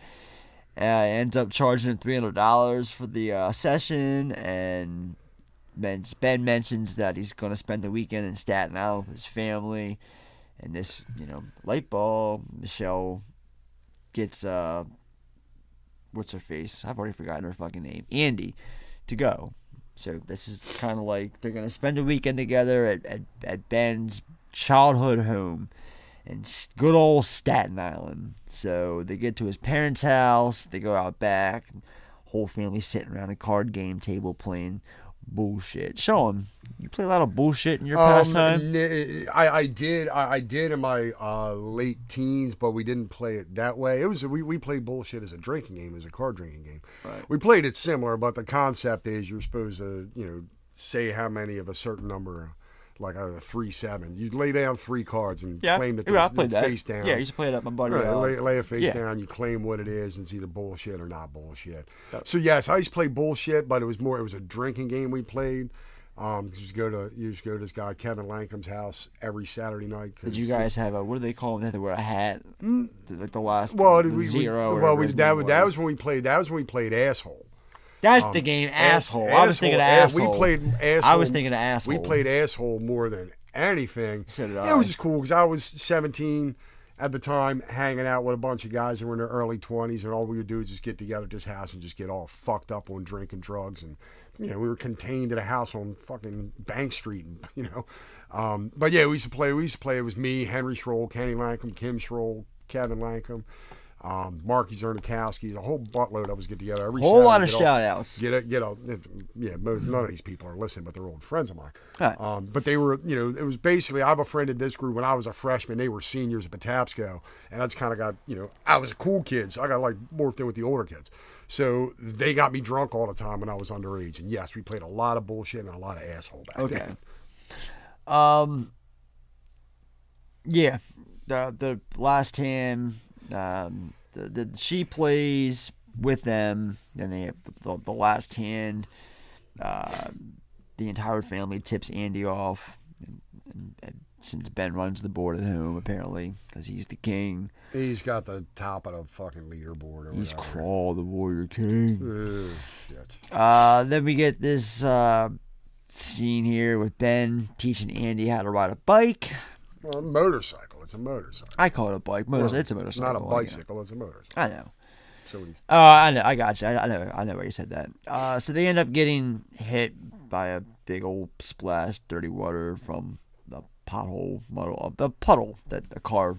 They're eating snow cones or something by a motorcycle. That's right. They're eating snow cones. I kind of tuned out in this scene. Yeah, I tried to fucking the whole thing. And a truck comes by and splashes a bunch of water onto a puddle. Okay, yeah, this scene kind of is a blur to me. I was writing notes and didn't really pay attention. Then they go home and they finally end up having sex, and just the way it happens and shit. It's just really dirty clothes shower sex. That's your first time. Okay. And they said chivalry was dead. Yeah. Back home, Ben drops Andy off at her place. Before he departs, he invites her to the diamond event that his boss is hosting as his girlfriend. She says tomorrow's day 10, and he tells her not to make plans for day 13 because he's got Knicks tickets for game 7. Back at work, she tries telling Lana that she doesn't want to write the article anymore. But Lana tells her that she will write it because she's a professional, and that's what professionals do. Then we got Ben meeting Andy outside in front of the event, lavishes over how beautiful she looks. Then the two enter inside the event happily together. So this is the last, I guess the final act, you can say. This is it, the big... Thank God. The big event scene where all this shit's going to go down. So at the event, we got Tony and Thayer. At first, they toast each other to couples therapy. He tells her that he tells her to go frost herself by picking out whatever necklace. Yeah, they got a bunch of like jewelers there, letting everybody walk around the event wearing all jewelry, kinds of expensive like necklaces and earrings and shit. Lana and Philip are seen celebrating together as Andy's told that she needs to put on this 84 karat necklace named Isadora. Yeah, by the main dude, the main designer. guy that they're trying to get the ad campaign from. Insisted. It's him and his wife in this ridiculous red wig. Yeah, they're named. Obviously, it's a play on the beers because they're called DeLauers. And, yeah. He owns 70% of the diamond market or something. Okay. So then we got the Judys. They're shown scheming amongst each other. Ben orders a whiskey sour for the wife of the designer. He tells her his presentation is one she's definitely going to enjoy, as Philip talks to the Judys and then goes to Andy himself to get a better view of their progress. And this is where I made a note. All these people fucking suck. They're betting on one another. They're not good people. Where the fuck is Killer Joe Cooper when you need him? For real. Take every one of these sons of bitches out. He tells her how she's been the main inspiration for Benjamin lately, but then tells Philip that she can't be in love with Ben just yet, insinuating that they're not dating, that she begs Philip not to tell Ben, but then he goes to Ben and congratulates him on her loving Ben and tells him that he can't wait to hear his speech. Seeing Ben's good news, Judy and Judy are instantly envious and set about to ruin it for their coworker. They tell his close colleagues, Tony and Thayer, that Andy knew about the bet all along and that she was playing along to help Ben win. Then we got Tony and Thayer rushing to Andy and begging her to keep quiet. Then they realize that her silence gives off the reveal that she's blissfully unaware of the bet. So almost simultaneously, Lana, who is unaware of Ben's role in Andy's how-to article, reveals Andy's true intentions to Ben. And then we get this goddamn fucking You're So Vain scene. That scene I hated it 17 years ago. Painful. 18 years ago. It is terrible. Who the fuck thought that bit was going to work? I'm sure even McConaughey's like, fuck, you got to put another zero on my check. You want me to do this goddamn scene? The only thing I laughed at here was the bit with Marvin Hamlish being the actual guy at the piano. No, you got the obligatory Marvin Hamlish. And he's like, you can play You're So Vain. He's like, I don't know that. No, he's like, that's not one of my songs. That's not one of my songs. That's right. Marvin, do you know You're So Vain? That's not one of my songs. Can you work with me, Marvin? Yeah? Yeah. You walked into the party like you were walking onto a yacht. You had your hat pulled down real strategically over one eye. You had a scarf, I think it was apricot. Strategically tipped below one eye. One eye in the mirror as you make sure you had a real cool Gavotte. Yeah. And all the girls think that they'd be your partner, they'd be his partner, 'cause he's so vain. You probably think this song is about you, Ben Berry, you're so vain. Probably think this song is about you, don't you? So yeah, after we get through that, running out, she's stopped by Andy. She's out of here. She runs out, but then gets stopped at the last second by security. They want their fucking necklace back. Outside, they have their fight. I did get a chuckle out of what the security guard says. He's like, just give me the necklace and then you guys can kill each other. This shit happens, and then the piece that Andy ends up giving her boss ends up being better than expected. She's now given carte blanche to write about whatever the wind blows her, she says. Turns out it's more of a light breeze when she wants to write about things like politics and current affairs. But her boss says that she can write about things like shoes and fashion. And Andy then just quits, turns down the job, leaves. Done. Fuck that. I'm out of here. Then we have Ben having a heart-to-heart with Krull. That's all I got. So Andy's over at Michelle's house, and there's a knock at the door, and it's this guy Mike, and it ends up being the guy that Michelle was crying over earlier.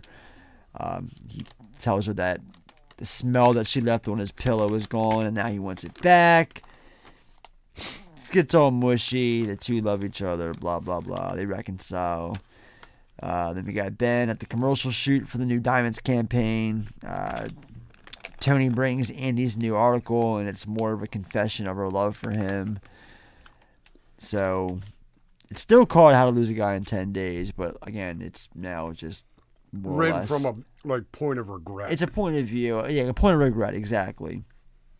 So this leads to Ben going to her office and finding out that she's quit her job and is going to Washington for an interview, leaving now, more or less. He notices Michelle from the... like that quick. She walks out, got another job opportunity in D.C. Yep. He runs out after her, tells her that she owes him $300, and then hightails it down out. Goes to his bike and guns it to the Gin Blossoms, Follow You Down. And look, I'm going to note here, one of my last notes on here, too. Nobody could ride a motorcycle like that in New York City. I've been in New York City several times. I don't think I've ever seen a fucking motorcycle on the streets. Okay? But he's just like weaving in and out of traffic and stuff. I mean, you can't get away with that shit. It ain't shit. happening. Yeah, I've driven in New York City twice. It's not pleasant. And that shit ain't happening. I've never driven. I've ridden. Oh, I've driven. I've never driven. It But ain't happening. It's like being in fucking India, man. I mean, I remember riding with... I went up... My buddy Tony, I told you, went to Ocean City with me. Went up to visit him because he was getting married. I was in the wedding. The wedding was in Staten Island, but, he lived in Brooklyn. So he picked me up. I took a train up there and then met him at the rental car place. So we're driving the rental car through the city back up to, not only where he lives, but then we also went up to Staten Island the next day. But yeah, just with him driving through the city, like, they're not using fucking lanes. Yeah. They weren't. Like, he's literally driving over the dotted line trying to weave in between traffic. I'm like, dude, you're going to fucking hit somebody. He's one of them asshole bikers on the road that I fucking hate. That think that they can do whatever they want because they got a tiny little... Yeah, he's like, I can weave in and out of traffic. I can park wherever I want. You can't fucking drive like that in between New York cars. City, motorcycle or not. What lanes? Where I'm driving, there are no lanes. That's how all the bikers where are. We're going, we don't need roads. All right, so let's wrap this bullshit up. Please. He gets to her. They embrace. Brings the film to an end. Yeah. An abrupt ending. Fucking stupid. And a very abrupt ending. And guys, now listen, guys, for the record, I usually save all my notes on all of our broadcasts. I got a little spiral notebook here for every title that we do. I keep it more like a, commemorative thing. I've only used one page for How to Lose a Guy in 10 Days, and here it goes. That is it. I never have to look at this fucking thing. That's all he wrote. I never have to look at it again. All right. Box office receipts. In the operational funds box, we will deposit 250,000 American dollars. You take it out, we put more in. I want receipts. All right.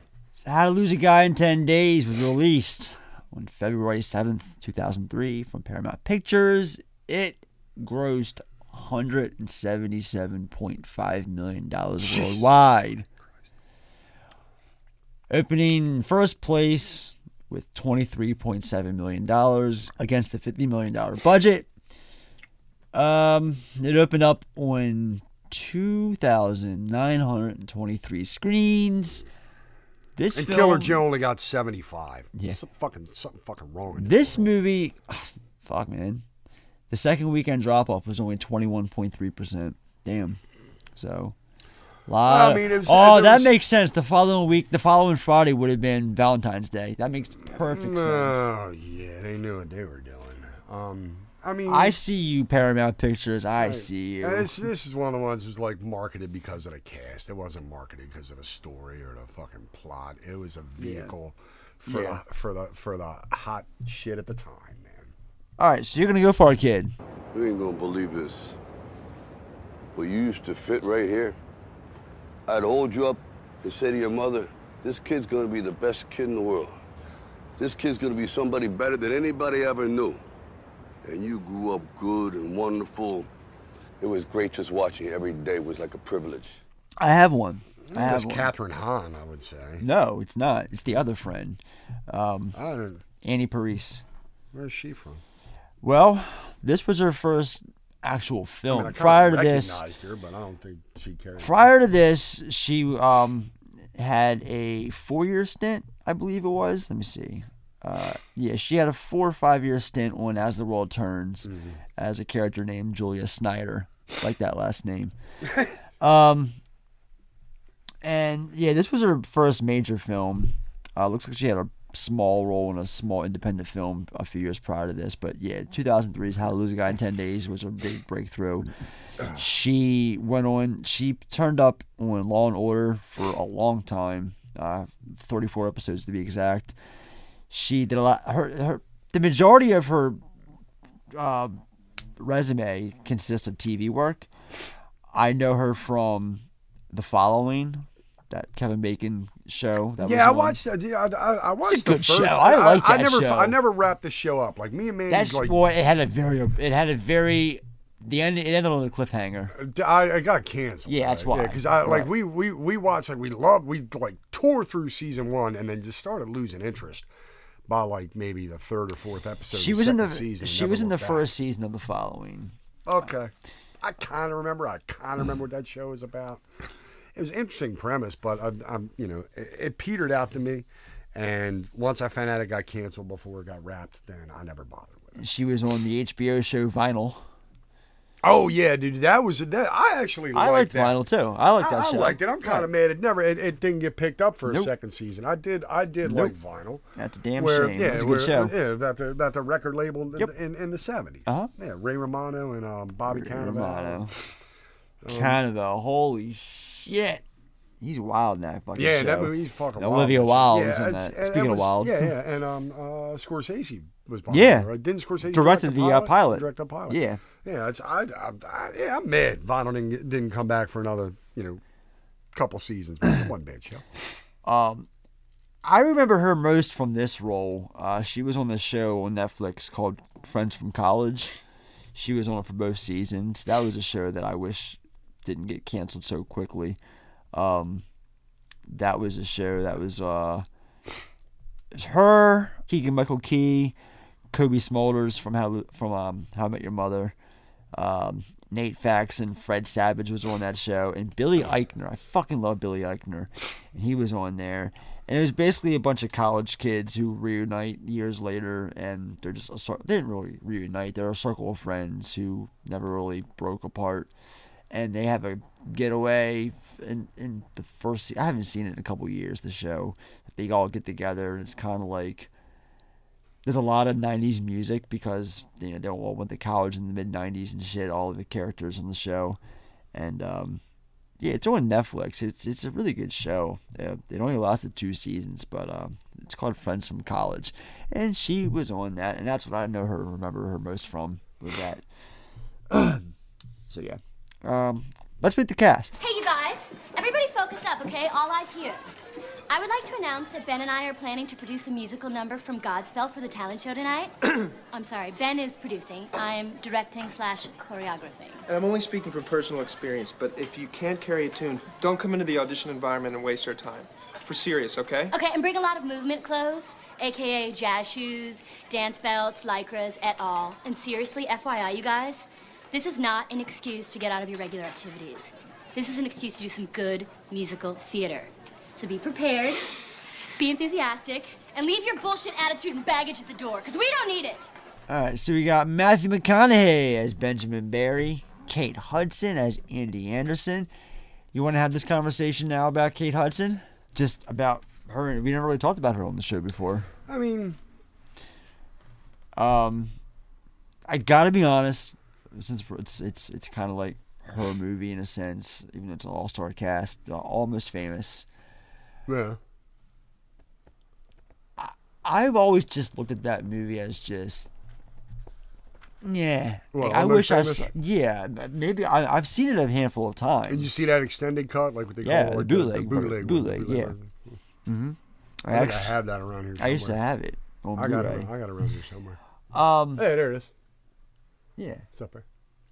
Maybe I gotta give it another shot again, I guess. I don't know. I'm a fan of the movie, but there are a lot of people who put that film on a fucking pedestal.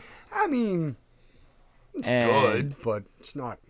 You know, it's not a something. You know, it's not. I mean, let's face it. something Everybody remembers I'm that clamoring Tiny the Dancer cover on the scene. show. That's cool. We were all singing Tiny Dancer in the bus after Russell's been tripping all night. That and the whoever it is that jumps off the roof into the pool. That was the scene right before that. Yeah, Okay. he's tripping his balls off, and he goes to the house party. You know, and then the tour bus comes to the neighborhood and picks him up the next morning, and he's all fucking, you know, bug-eyed and hungover, and you know that's when the bus, you know, drives away, and they're all singing Tiny Dancer. Yeah. So Kate Hudson. What did I remember her? Hang on a second. Let me pull her up. It's Goldie Hawn and Oliver Hudson's daughter. Oh yeah, she's. Or not, Oliver Hudson's her brother. I'll forget the father's name, but. Okay. So this Almost Famous. Have you ever seen Gossip? No. I like Gossip with Norman Reedus, her, James Marsden, Lena I Headey. know of it. It's a good movie. It's nothing I ever like, you know, piqued my interest. I actually sought out. Well, maybe I don't know. Maybe it's not a good movie. I haven't seen it in a while. Maybe I'm just kind of like thinking maybe it's not a good movie because I don't know. My younger self, I have questions about some of my older. Yeah, your younger self also liked the original Mortal Kombat and this movie at one point too. So you need to have a talk with younger Ed. The Skeleton Key. Oh, I remember that. You mean Dupree? Never bothered with it. No. Oh, wait a minute. I am a fan of that movie. No, you know what I was thinking of? I was thinking of the other. Matt Owen Dillon Wilson and flick. Owen Wilson. Marley and Me. Yeah, I was thinking of Marley and Me, the other Owen Wilson flick. Yeah, I saw You and Me Dupree once. It was okay. But, I mean, I don't know. It's like, I don't go out of my way to see Kate Hudson movies because they're kind of all the same movie. You know, I mean, she hasn't really diversified, like played...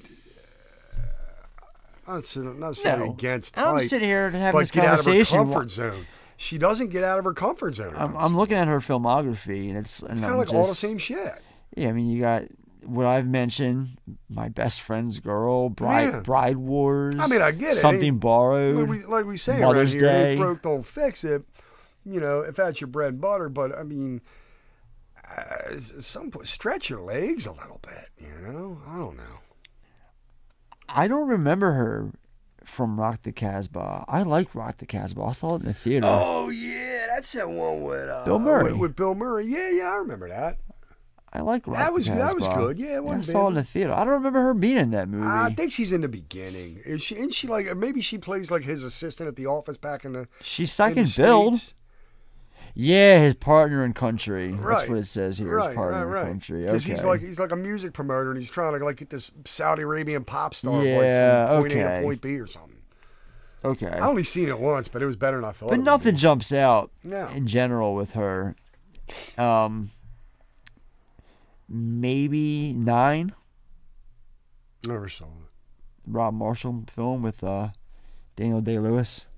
Oh, that's the one where the musical where he's like the stage director. or Yeah, whatever, right? having not seen that film, I haven't either.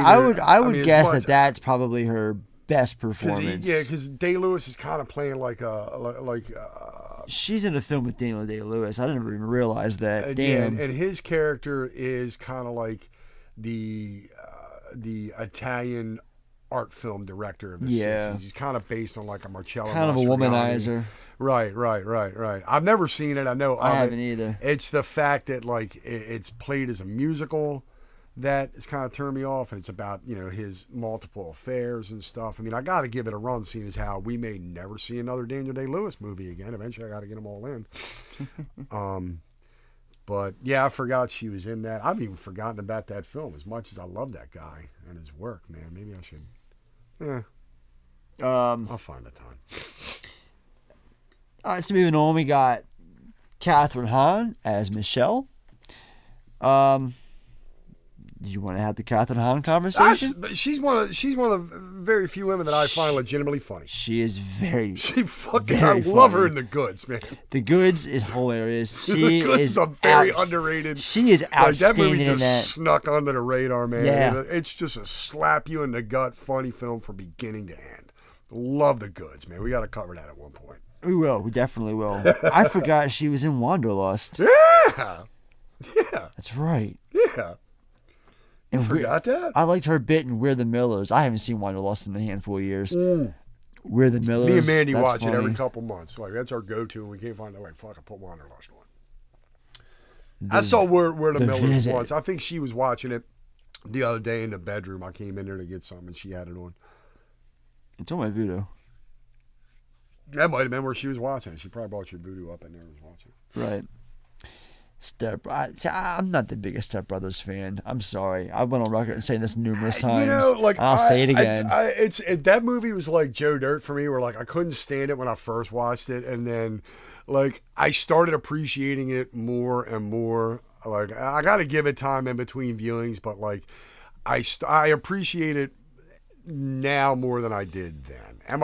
Do I walk around quoting it like these frat boys? No. You know, would I rock a Catalina wine mixer T-shirt? Sure, I think that'd be pretty fucking cool. But the two comedies that I've stated numerous times, I can do without. I've watched them numerous times and just can't. I've watched them to find the appeal, and I just can't. Get it. Or it's Step Brothers and Superbad. Those two movies, I cannot for the life of me. I can't find the funny. And I love comedy. I know good comedy. I've been meaning, well, not meaning, but I felt that way about Justin Long's Accepted. I love Accepted. See, well, I felt the way that you feel about these two. I felt that way about Accepted when it first, because I remember like renting it on DVD. And like was to try my wiener. I was fucking mad that I think I only laughed twice in the whole film. But it's streaming again. And I keep finding myself hovering over the top and looking at the trailer. That's right. It's on Max. So I'm thinking about going back and revisiting Accepted to see if it does the old Joe Dirt Step Brothers it did with me. Because I get it. Like, you know, like we said at the beginning of this, you know, movies are subjective. Everybody's got their own taste. Ed's not going to like everything I like and vice versa. Nope. You know, I'm not going to force it down his throat. I'm not one of the, like, Superman's the greatest comedy ever. I'm a fucking beer-drinking frat boy. You know, I'm not like that. I find the humor in them. I got it. So I feel you there. So yeah, it's just I'm gonna go back and watch Accepted for a second time to see if maybe I could find the appeal in it this time around. Like you couldn't. I'll tell you what. Let's do this. Okay. Watch it. I'm gonna watch it within the next week. I'm gonna watch Accepted. Okay. I want you to do the same. Then we're gonna regroup, and we might have an episode. I don't want to do the whole episode on Accepted, but we'll definitely bring it up. Okay. I don't feel that movie's gonna warrant a full episode out of me. Okay. But I like where your head's at. So yeah, probably by next week's recording, I'll get it in, and then we'll bring it up. Cool. We talked about Goldberg and Lennon as Tony and Thayer. Robert Klein as Philip Warren. Honestly, Robert Klein has always been that guy to me. He's I know the face. I know the name. I can put the name to the face. Right. Outside of that, I can't. I don't know where he's from. Well, he was a big stand up in. I know he's in the like 70s. old school comedy. Okay, he's from that old school generation, and there's one bit that he does. It's funny as hell. Like I first caught it on as a very, very early episode of Saturday Night Live. I think it was in the first or second season. But it's a bit that he used to do even during his stand up, because he had he had a stand up a few years ago that he did, and he revives the bit at the end. Basically, what he plays is like, and it's better when you see the younger version of Klein doing it, because he's got long, his hair's not gray yet, so he's got long dark hair. He's wearing all denim, right? He's playing his harmonica and he's doing like this. And he's keeping a time with his leg, right? It's like he's a blues musician, but the song is called "I Can't Stop My Leg." He's like, "I can't stop my leg."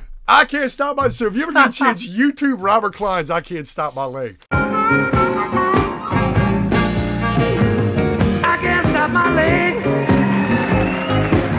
I can't stop my leg. No kidding, baby. Is there a neurologist? I can't stop my leg. I can't stop my leg. It is a funny little fucking bit that he used to do, because he sets you up for it. Like you're gonna see him play, and it's like he just can't. He's all singing about not being able to stop his leg from keeping the beat to the song that he's singing. It's better when he's younger because when he did it, the one that he did on HBO like 10 or some odd years ago, however long ago, when he redid it, he kind of overdid it, like it, into a big number and all. But yeah, if you could find at least the Saturday Night Live clip of him doing "I Can't Stop My Leg," it's as iconic as Andy Kaufman and the Mighty Mouse bit. Nice. I can't stop my leg. I can't stop my leg. And finally, wrapping this up here, this category, we got Bebe Neuwirth as Lana. Bebe Neuwirth, when I first did it Lilith comes to mind, Crane. Was that Cheers? Yeah, that's where I first saw her. She showed up as Lilith. All them years ago. I immediately think of Say Anything. She was the teacher. Comes over to the party in the beginning, sort of, and gives her key to Lloyd Dobler, and goes in. She's in like a couple scenes, but it's an early that was role. her in that. It's an early role. Yeah, yeah. Well, she was also in. Well, remember we talked about that movie Malice a couple weeks ago. She shows up in that. Oh yeah. The one with Alec Baldwin. Yeah. She's kind of like she's kind of like the linchpin towards the whole twist at the end. And she was in the original Jumanji. Folks, The Rock, Jumanji wasn't the first one. People always say that, they always refer to like the last Jumanji film as Jumanji 2, and it's like, no, The Rock's Jumanji was Jumanji 2. Pretty much. The second Rock Jumanji was Jumanji 3. Huh. There was a Robin Williams version of Jumanji. It's canon, people. It is definitely canon with the sequels, so let's just stop that shit right now. Can we stop calling Welcome to the Jungle Jumanji 2? I remember, like, Mandy and I watched a good bit of the first one, enjoyed it, never finished it, and she wants to see the second one, but we got to watch the first one again. So I've never seen. I've seen all of the Robin Williams one, obviously, multiple times. I'm sorry. Can we stop calling Jumanji Welcome the Next Level the first one, because it's not the next. I mean, it's confusing. There's Jumanji. There's Jumanji Welcome to the Jungle, which people always think is like the first one, because the third one, which is Jumanji the Next Level, they always call that Jumanji Part 2. I'm like, no, Welcome to the Jungle is Part 2, not the Next Level. So the Robin Williams film is still in canon with these fucking newer movies, people. If you watch the film, you'd pay attention and you'd understand. The Faculty.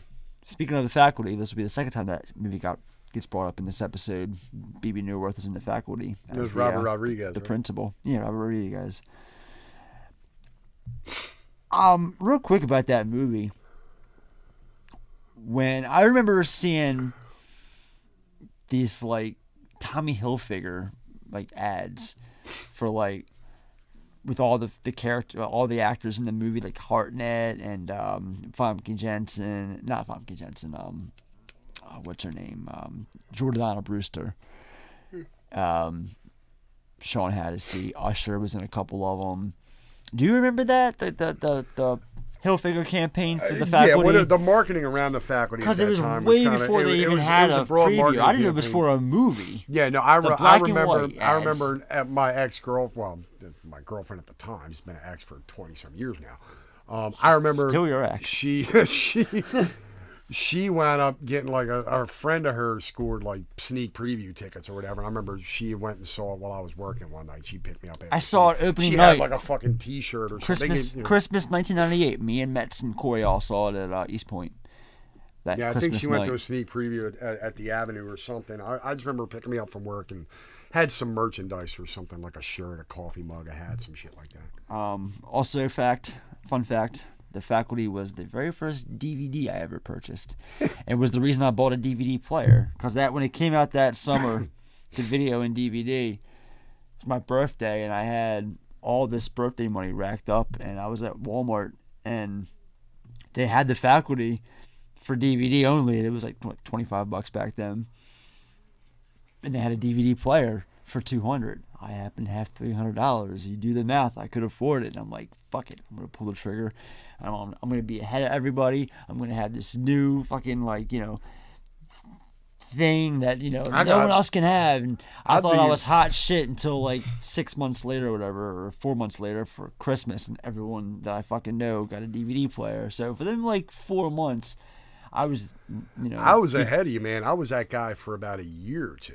Oh, yeah? Mom's got, I got my first DVD player in August '99. Because we're talking back when, like, you would walk into like a video rental store and the DVD was a small section. I had like 8 feet. I remember like getting that DVD player for Christmas, and she didn't get me any DVDs. So like I had a whole day, Christmas Day, I couldn't watch shit. She bought me the player, forgot to get me movies, for real. And then the day after, I remember getting a ride up to the mall because Buddy was doing some returns and stuff, and I went Sam Goody and I bought Fear and Loathing in Las Vegas, my first event. Later on that afternoon, Mom had to run some errands, so whether at Target, and I think I bought, and again, Target and Best Buy both had less than an 8-foot rack of DVDs to choose from. There's only like 70, 80 titles. That Walmart DVD selection was only like two bays. Yeah, it wasn't much. So on December 26th that year, I bought Fear and Loathing in Las Vegas, Texas Chainsaw Massacre, and Scarface. And I remember, like, it was at the point you where, had like, that hard to find OG out of print Scarface on DVD. I still have it. Damn. I still got that son of a Nice. bitch. Yeah. The 2-discer with the I've got that thing, man. It's been appraised at like over $80 to $100. I've got it up there in the case of my my Blu-ray cabinet. But it was to the point where like I wasn't living with Mom at the time. I had You said you got it appraised? No, I was not appraised, but I remember like people selling the exact same one for over $100 at the flea market. I'm like, wow, I got right. So I know it's worth some money. But like we couldn't even watch the movies at my apartment because the TV that I was sharing with my roommates was old cathode. It didn't even have the inputs that'll run a fucking DVD player. Had to take it across a lot to my neighbor's house because he had a newer TV if I wanted to watch DVDs. Right. That's how fucking far ahead of the game I was. Nice. And it was another year or two before it became the norm. Like, so I was an early adopter, and I mean, Mom must have dropped probably $400 or $500 on that thing back then. All right, well, let's see who's responsible for this shit. Christ. This is Crew. Well, my friend, this is Crew. But don't even think about it. You don't look like you could hang, Jermaine. The name's Jamal, and I'll fuck your crew up. Who are they? Who are they? All right, so who's having their day in court today? Donald Petrie. Look at you in your fucking smug face when I pull your ass up on the wiki. Christ. Look at you smiling like, yeah, I'm responsible for this. 2003, I took your money. I forced down your throat. That's right, I know this fucker's name. He directed Grumpy Old Men. He also did Mystic Pizza, Opportunity Knocks, which we just talked about. Mystic Pizza, now that you mentioned it, Mystic Pizza was one of the movies on the marquee of that chick flick marathon they go to in the movie. That makes sense. Of course it was. Yeah. Richie Rich, Miss Congeniality. This motherfucker's responsible for Gene Hackman's retirement. He directed Welcome to Missport. This son of a bitch. As much as we got a rag on him, he's responsible for the great Gene Hackman's final film. Yeah, it was enough for him to say, fuck this noise. And when I say final film, oh no, he's still living a very healthy life today, gentlemen and ladies. But after that movie, he famously retired from the industry and has not looked back since. Like, he literally stuck to that retirement. I got to give it to him and Connery prior to Connery's death. He stuck to his word. After that too much fun? League of Extraordinary Gentlemen bullshit, minus one voice role for a kids movie that was released overseas for like the late early he just said, nope, I'm done with all this bullshit. Yep, he checked out and he stuck to his word. Yep, he cashed in and I think outside of doing voice work for Lowe's or one of them department stores, Gene Hackman's been out since Missport. He did. I think he was like Lowe's or Home Depot. He was the voice spokesman for right. But why not? It's something you do fucking home. Just like do what we're doing sitting here. Exactly. All right, that's all I want to talk about because he directed the shit. So we're gonna move on. Biggest takeaways. Mr. Madison, what you just said is one of the most insanely idiotic things I have ever heard. At no point in your rambling, incoherent response were you even close to anything that could be considered a rational thought. Everyone in this room is now dumber for having listened to it. I award you no points, and may God have mercy on your soul.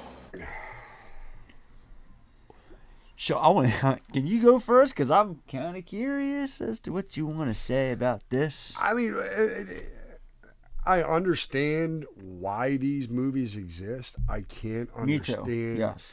I mean, it is literally a cottage industry, but it's supposed to be just something to watch for an hour and a half to kill time, to just.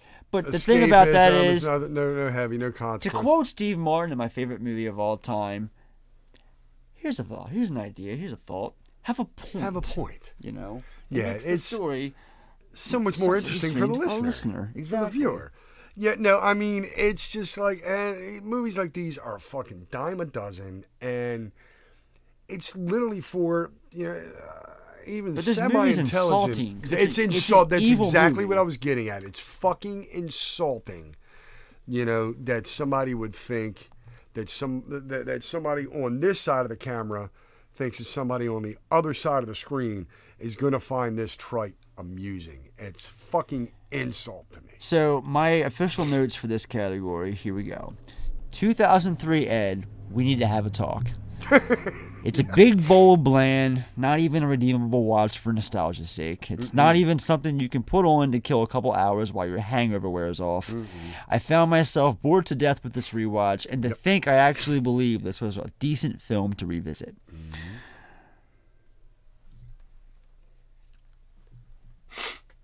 Finger licking good. It's finger licking good. The end credits. Right. When the fade to black and the movie was over, that was my favorite fucking part. Was turning it off. I put the Tony Longo part because it gave me the biggest laugh, but that was it. It was a small laugh, but it was the biggest laugh of the film for me. I didn't even get half a laugh. It got a ha out of me after he did the whole I'm gonna go back in there, no one mess with me. Mulligan moment. If you had to do it all over again, would you make the same choices? The whole fucking thing. Just don't do it. Simple. I regret selecting this movie. I'm glad you did, because if not, I was going to tear into you today, man. I was making plans last night, boy. You should have seen the anguish on my face. All right. McConaughey exclusive. All right. This so movie's all roll. You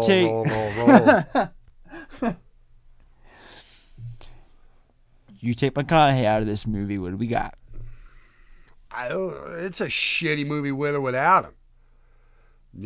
I mean, I hate to say it, even he wasn't enough. Yeah, but anyone could have played this part. Anybody could have played this fucking part. You could have had Owen Wilson doing it. You could have had Andrew Wilson, the long lost third brother. Right, yeah, right. It's even the heavy hitters that you hope are going to salvage this film, and between McConaughey, Adam Goldberg, Tom Selleck, Robert Klein, Catherine Hahn, opportunities were there to redeem this fucking turd and polish it, but there's fucking none to be had. It is terrible. Terrible. My one and only viewing is out of my fucking life forever. I was mad at you last night for making me have to fucking watch this film. Sorry, pal. Sorry. I almost didn't watch it. I woke up to your text about turning it. I think I'm going to stop or something like that. No, it was. I sent it to you about 12:30. So this movie sucks. I don't think I can fucking this fucking movie sucks. I don't know that I'm going to be able to finish it. I was about 15 minutes in. I was about 12:30, quarter one last night. I finished it though, begrudgingly. It was probably during the Yerzo Vane part. It was so fucking painful. It's such a stupid. Everything about this fucking movie is stupid. That can double as our final thought. We can both co-sign that as a final thought for this movie. For real, man. Can we co-sign on that being the final thought? Absolutely, man. This movie's fucking insulting. These people are revolting. I said, it should have been called How to Make Attractive People Unattractive. All right. Well, this is sponsored by nothing, because nothing good goes with this goddamn movie. Nope. All that being said, this film definitely... No, it does not. It gets no seal of approval. No, sir. Negative thumbs up from me. This is going to bring things home for this edition of the show. One down, many more to follow. We'll be back next week to continue McConaughey and make it up for this week by talking all about 2005. This is going to be 2005's Two for the Money. And not a bad flick at all. This is going to be the underrated film or the underlooked. I would selection? say it's a bit of an underdog out of the underdog. There we go. This is the underdog selection. Yeah, not a lot of people remember of McConaughey. I've got a lot. I've got stories to say about. I do have a couple stories. I'm looking forward for a rewatch. That'll be something to talk about next week. I'm looking forward to the rewatch too. Yeah, her and I started a while back, and about 45 minutes, an hour in, she started getting tired, and just like, I'm really not feeling this. You can finish it yourself. And I never bothered finishing it, and we decided to throw it on the lineup. So I'm looking forward to going back and rewatching it this week. Yeah, it really is. Overlooked, really good McConaughey movie. I promise this is actually a good one. Except for those of you who liked How to Lose a Guy in 10 Days. In that case, maybe you won't like this one, but maybe you will. Maybe you will. I don't know. So, but yeah, before we get out of here, guys, and I'm sorry if we wasted your time with this podcast. Me too. Yeah. Just, letting you guys know that our previous episodes, our ever-growing collection, our ever-growing archive can be found on podcast formats like iTunes, Spotify, Google, Breaker, Stitcher, all that stuff. But before we get out of here, you can also find us on the socials, both Facebook and Instagram. We're at the Film Effect Podcast. And Twitter. Film Effect Pod. And email. The Film Effect Podcast at gmail.com. And because we've yet to announce, and because we've yet to bring it up or mention it in this episode, guys, we got a merch store. Yeah. tpublic.com/the-film-effect-podcast. That's the address. Or go to one of our socials. The link's up there. Link's right there. But t-shirts, hoodies, mugs, tote bags, phone cases, stickers, magnets, onesies for the babies, tapestries, pillows. I keep forgetting we have pillows. Yeah, I might give you a pillow. Right now we got a few designs up. The old-fashioned logo that you're familiar with. We have an emoji design that has a front and a back to the t-shirt. We have our limited edition montage design, which I am wearing right now. Looks pretty damn good on me. Yes. I just had a couple of the guys sign off on a design that I'm putting out for next month, being Pride Month. We have a Pride t-shirt coming out that's going to be limited up and through the end of June. And I'm going to make sure that a portion of those profits go to one of the LGBTQ communities, because it's only fair. And I also have one, possibly two more designs, one of which Sean here actually co-signed off on before we went to production, before we started recording this. So look out for that. Probably by the time this episode drops, it'll be up there. So that'll be the new Movie's Gonna Movie design. And I'm brainstorming a couple more things, but yeah, I want to make sure that you guys have a variety of designs to choose from, and not just the old boring one or two. Like, no, we want to take merchandising to the full effect, just like we take film to the full effect at the Film Effect. All right. All that being said, wrapping it all up, putting a nice little bow on top. Sean, you want to take us out of here? Yes, sir. Guys, we shall see you next time when those theater lights go dim and the opening credits hit the road. I've been Ed. That's been Sean. It's been fun, but now it's done. All right, guys, take care. Later.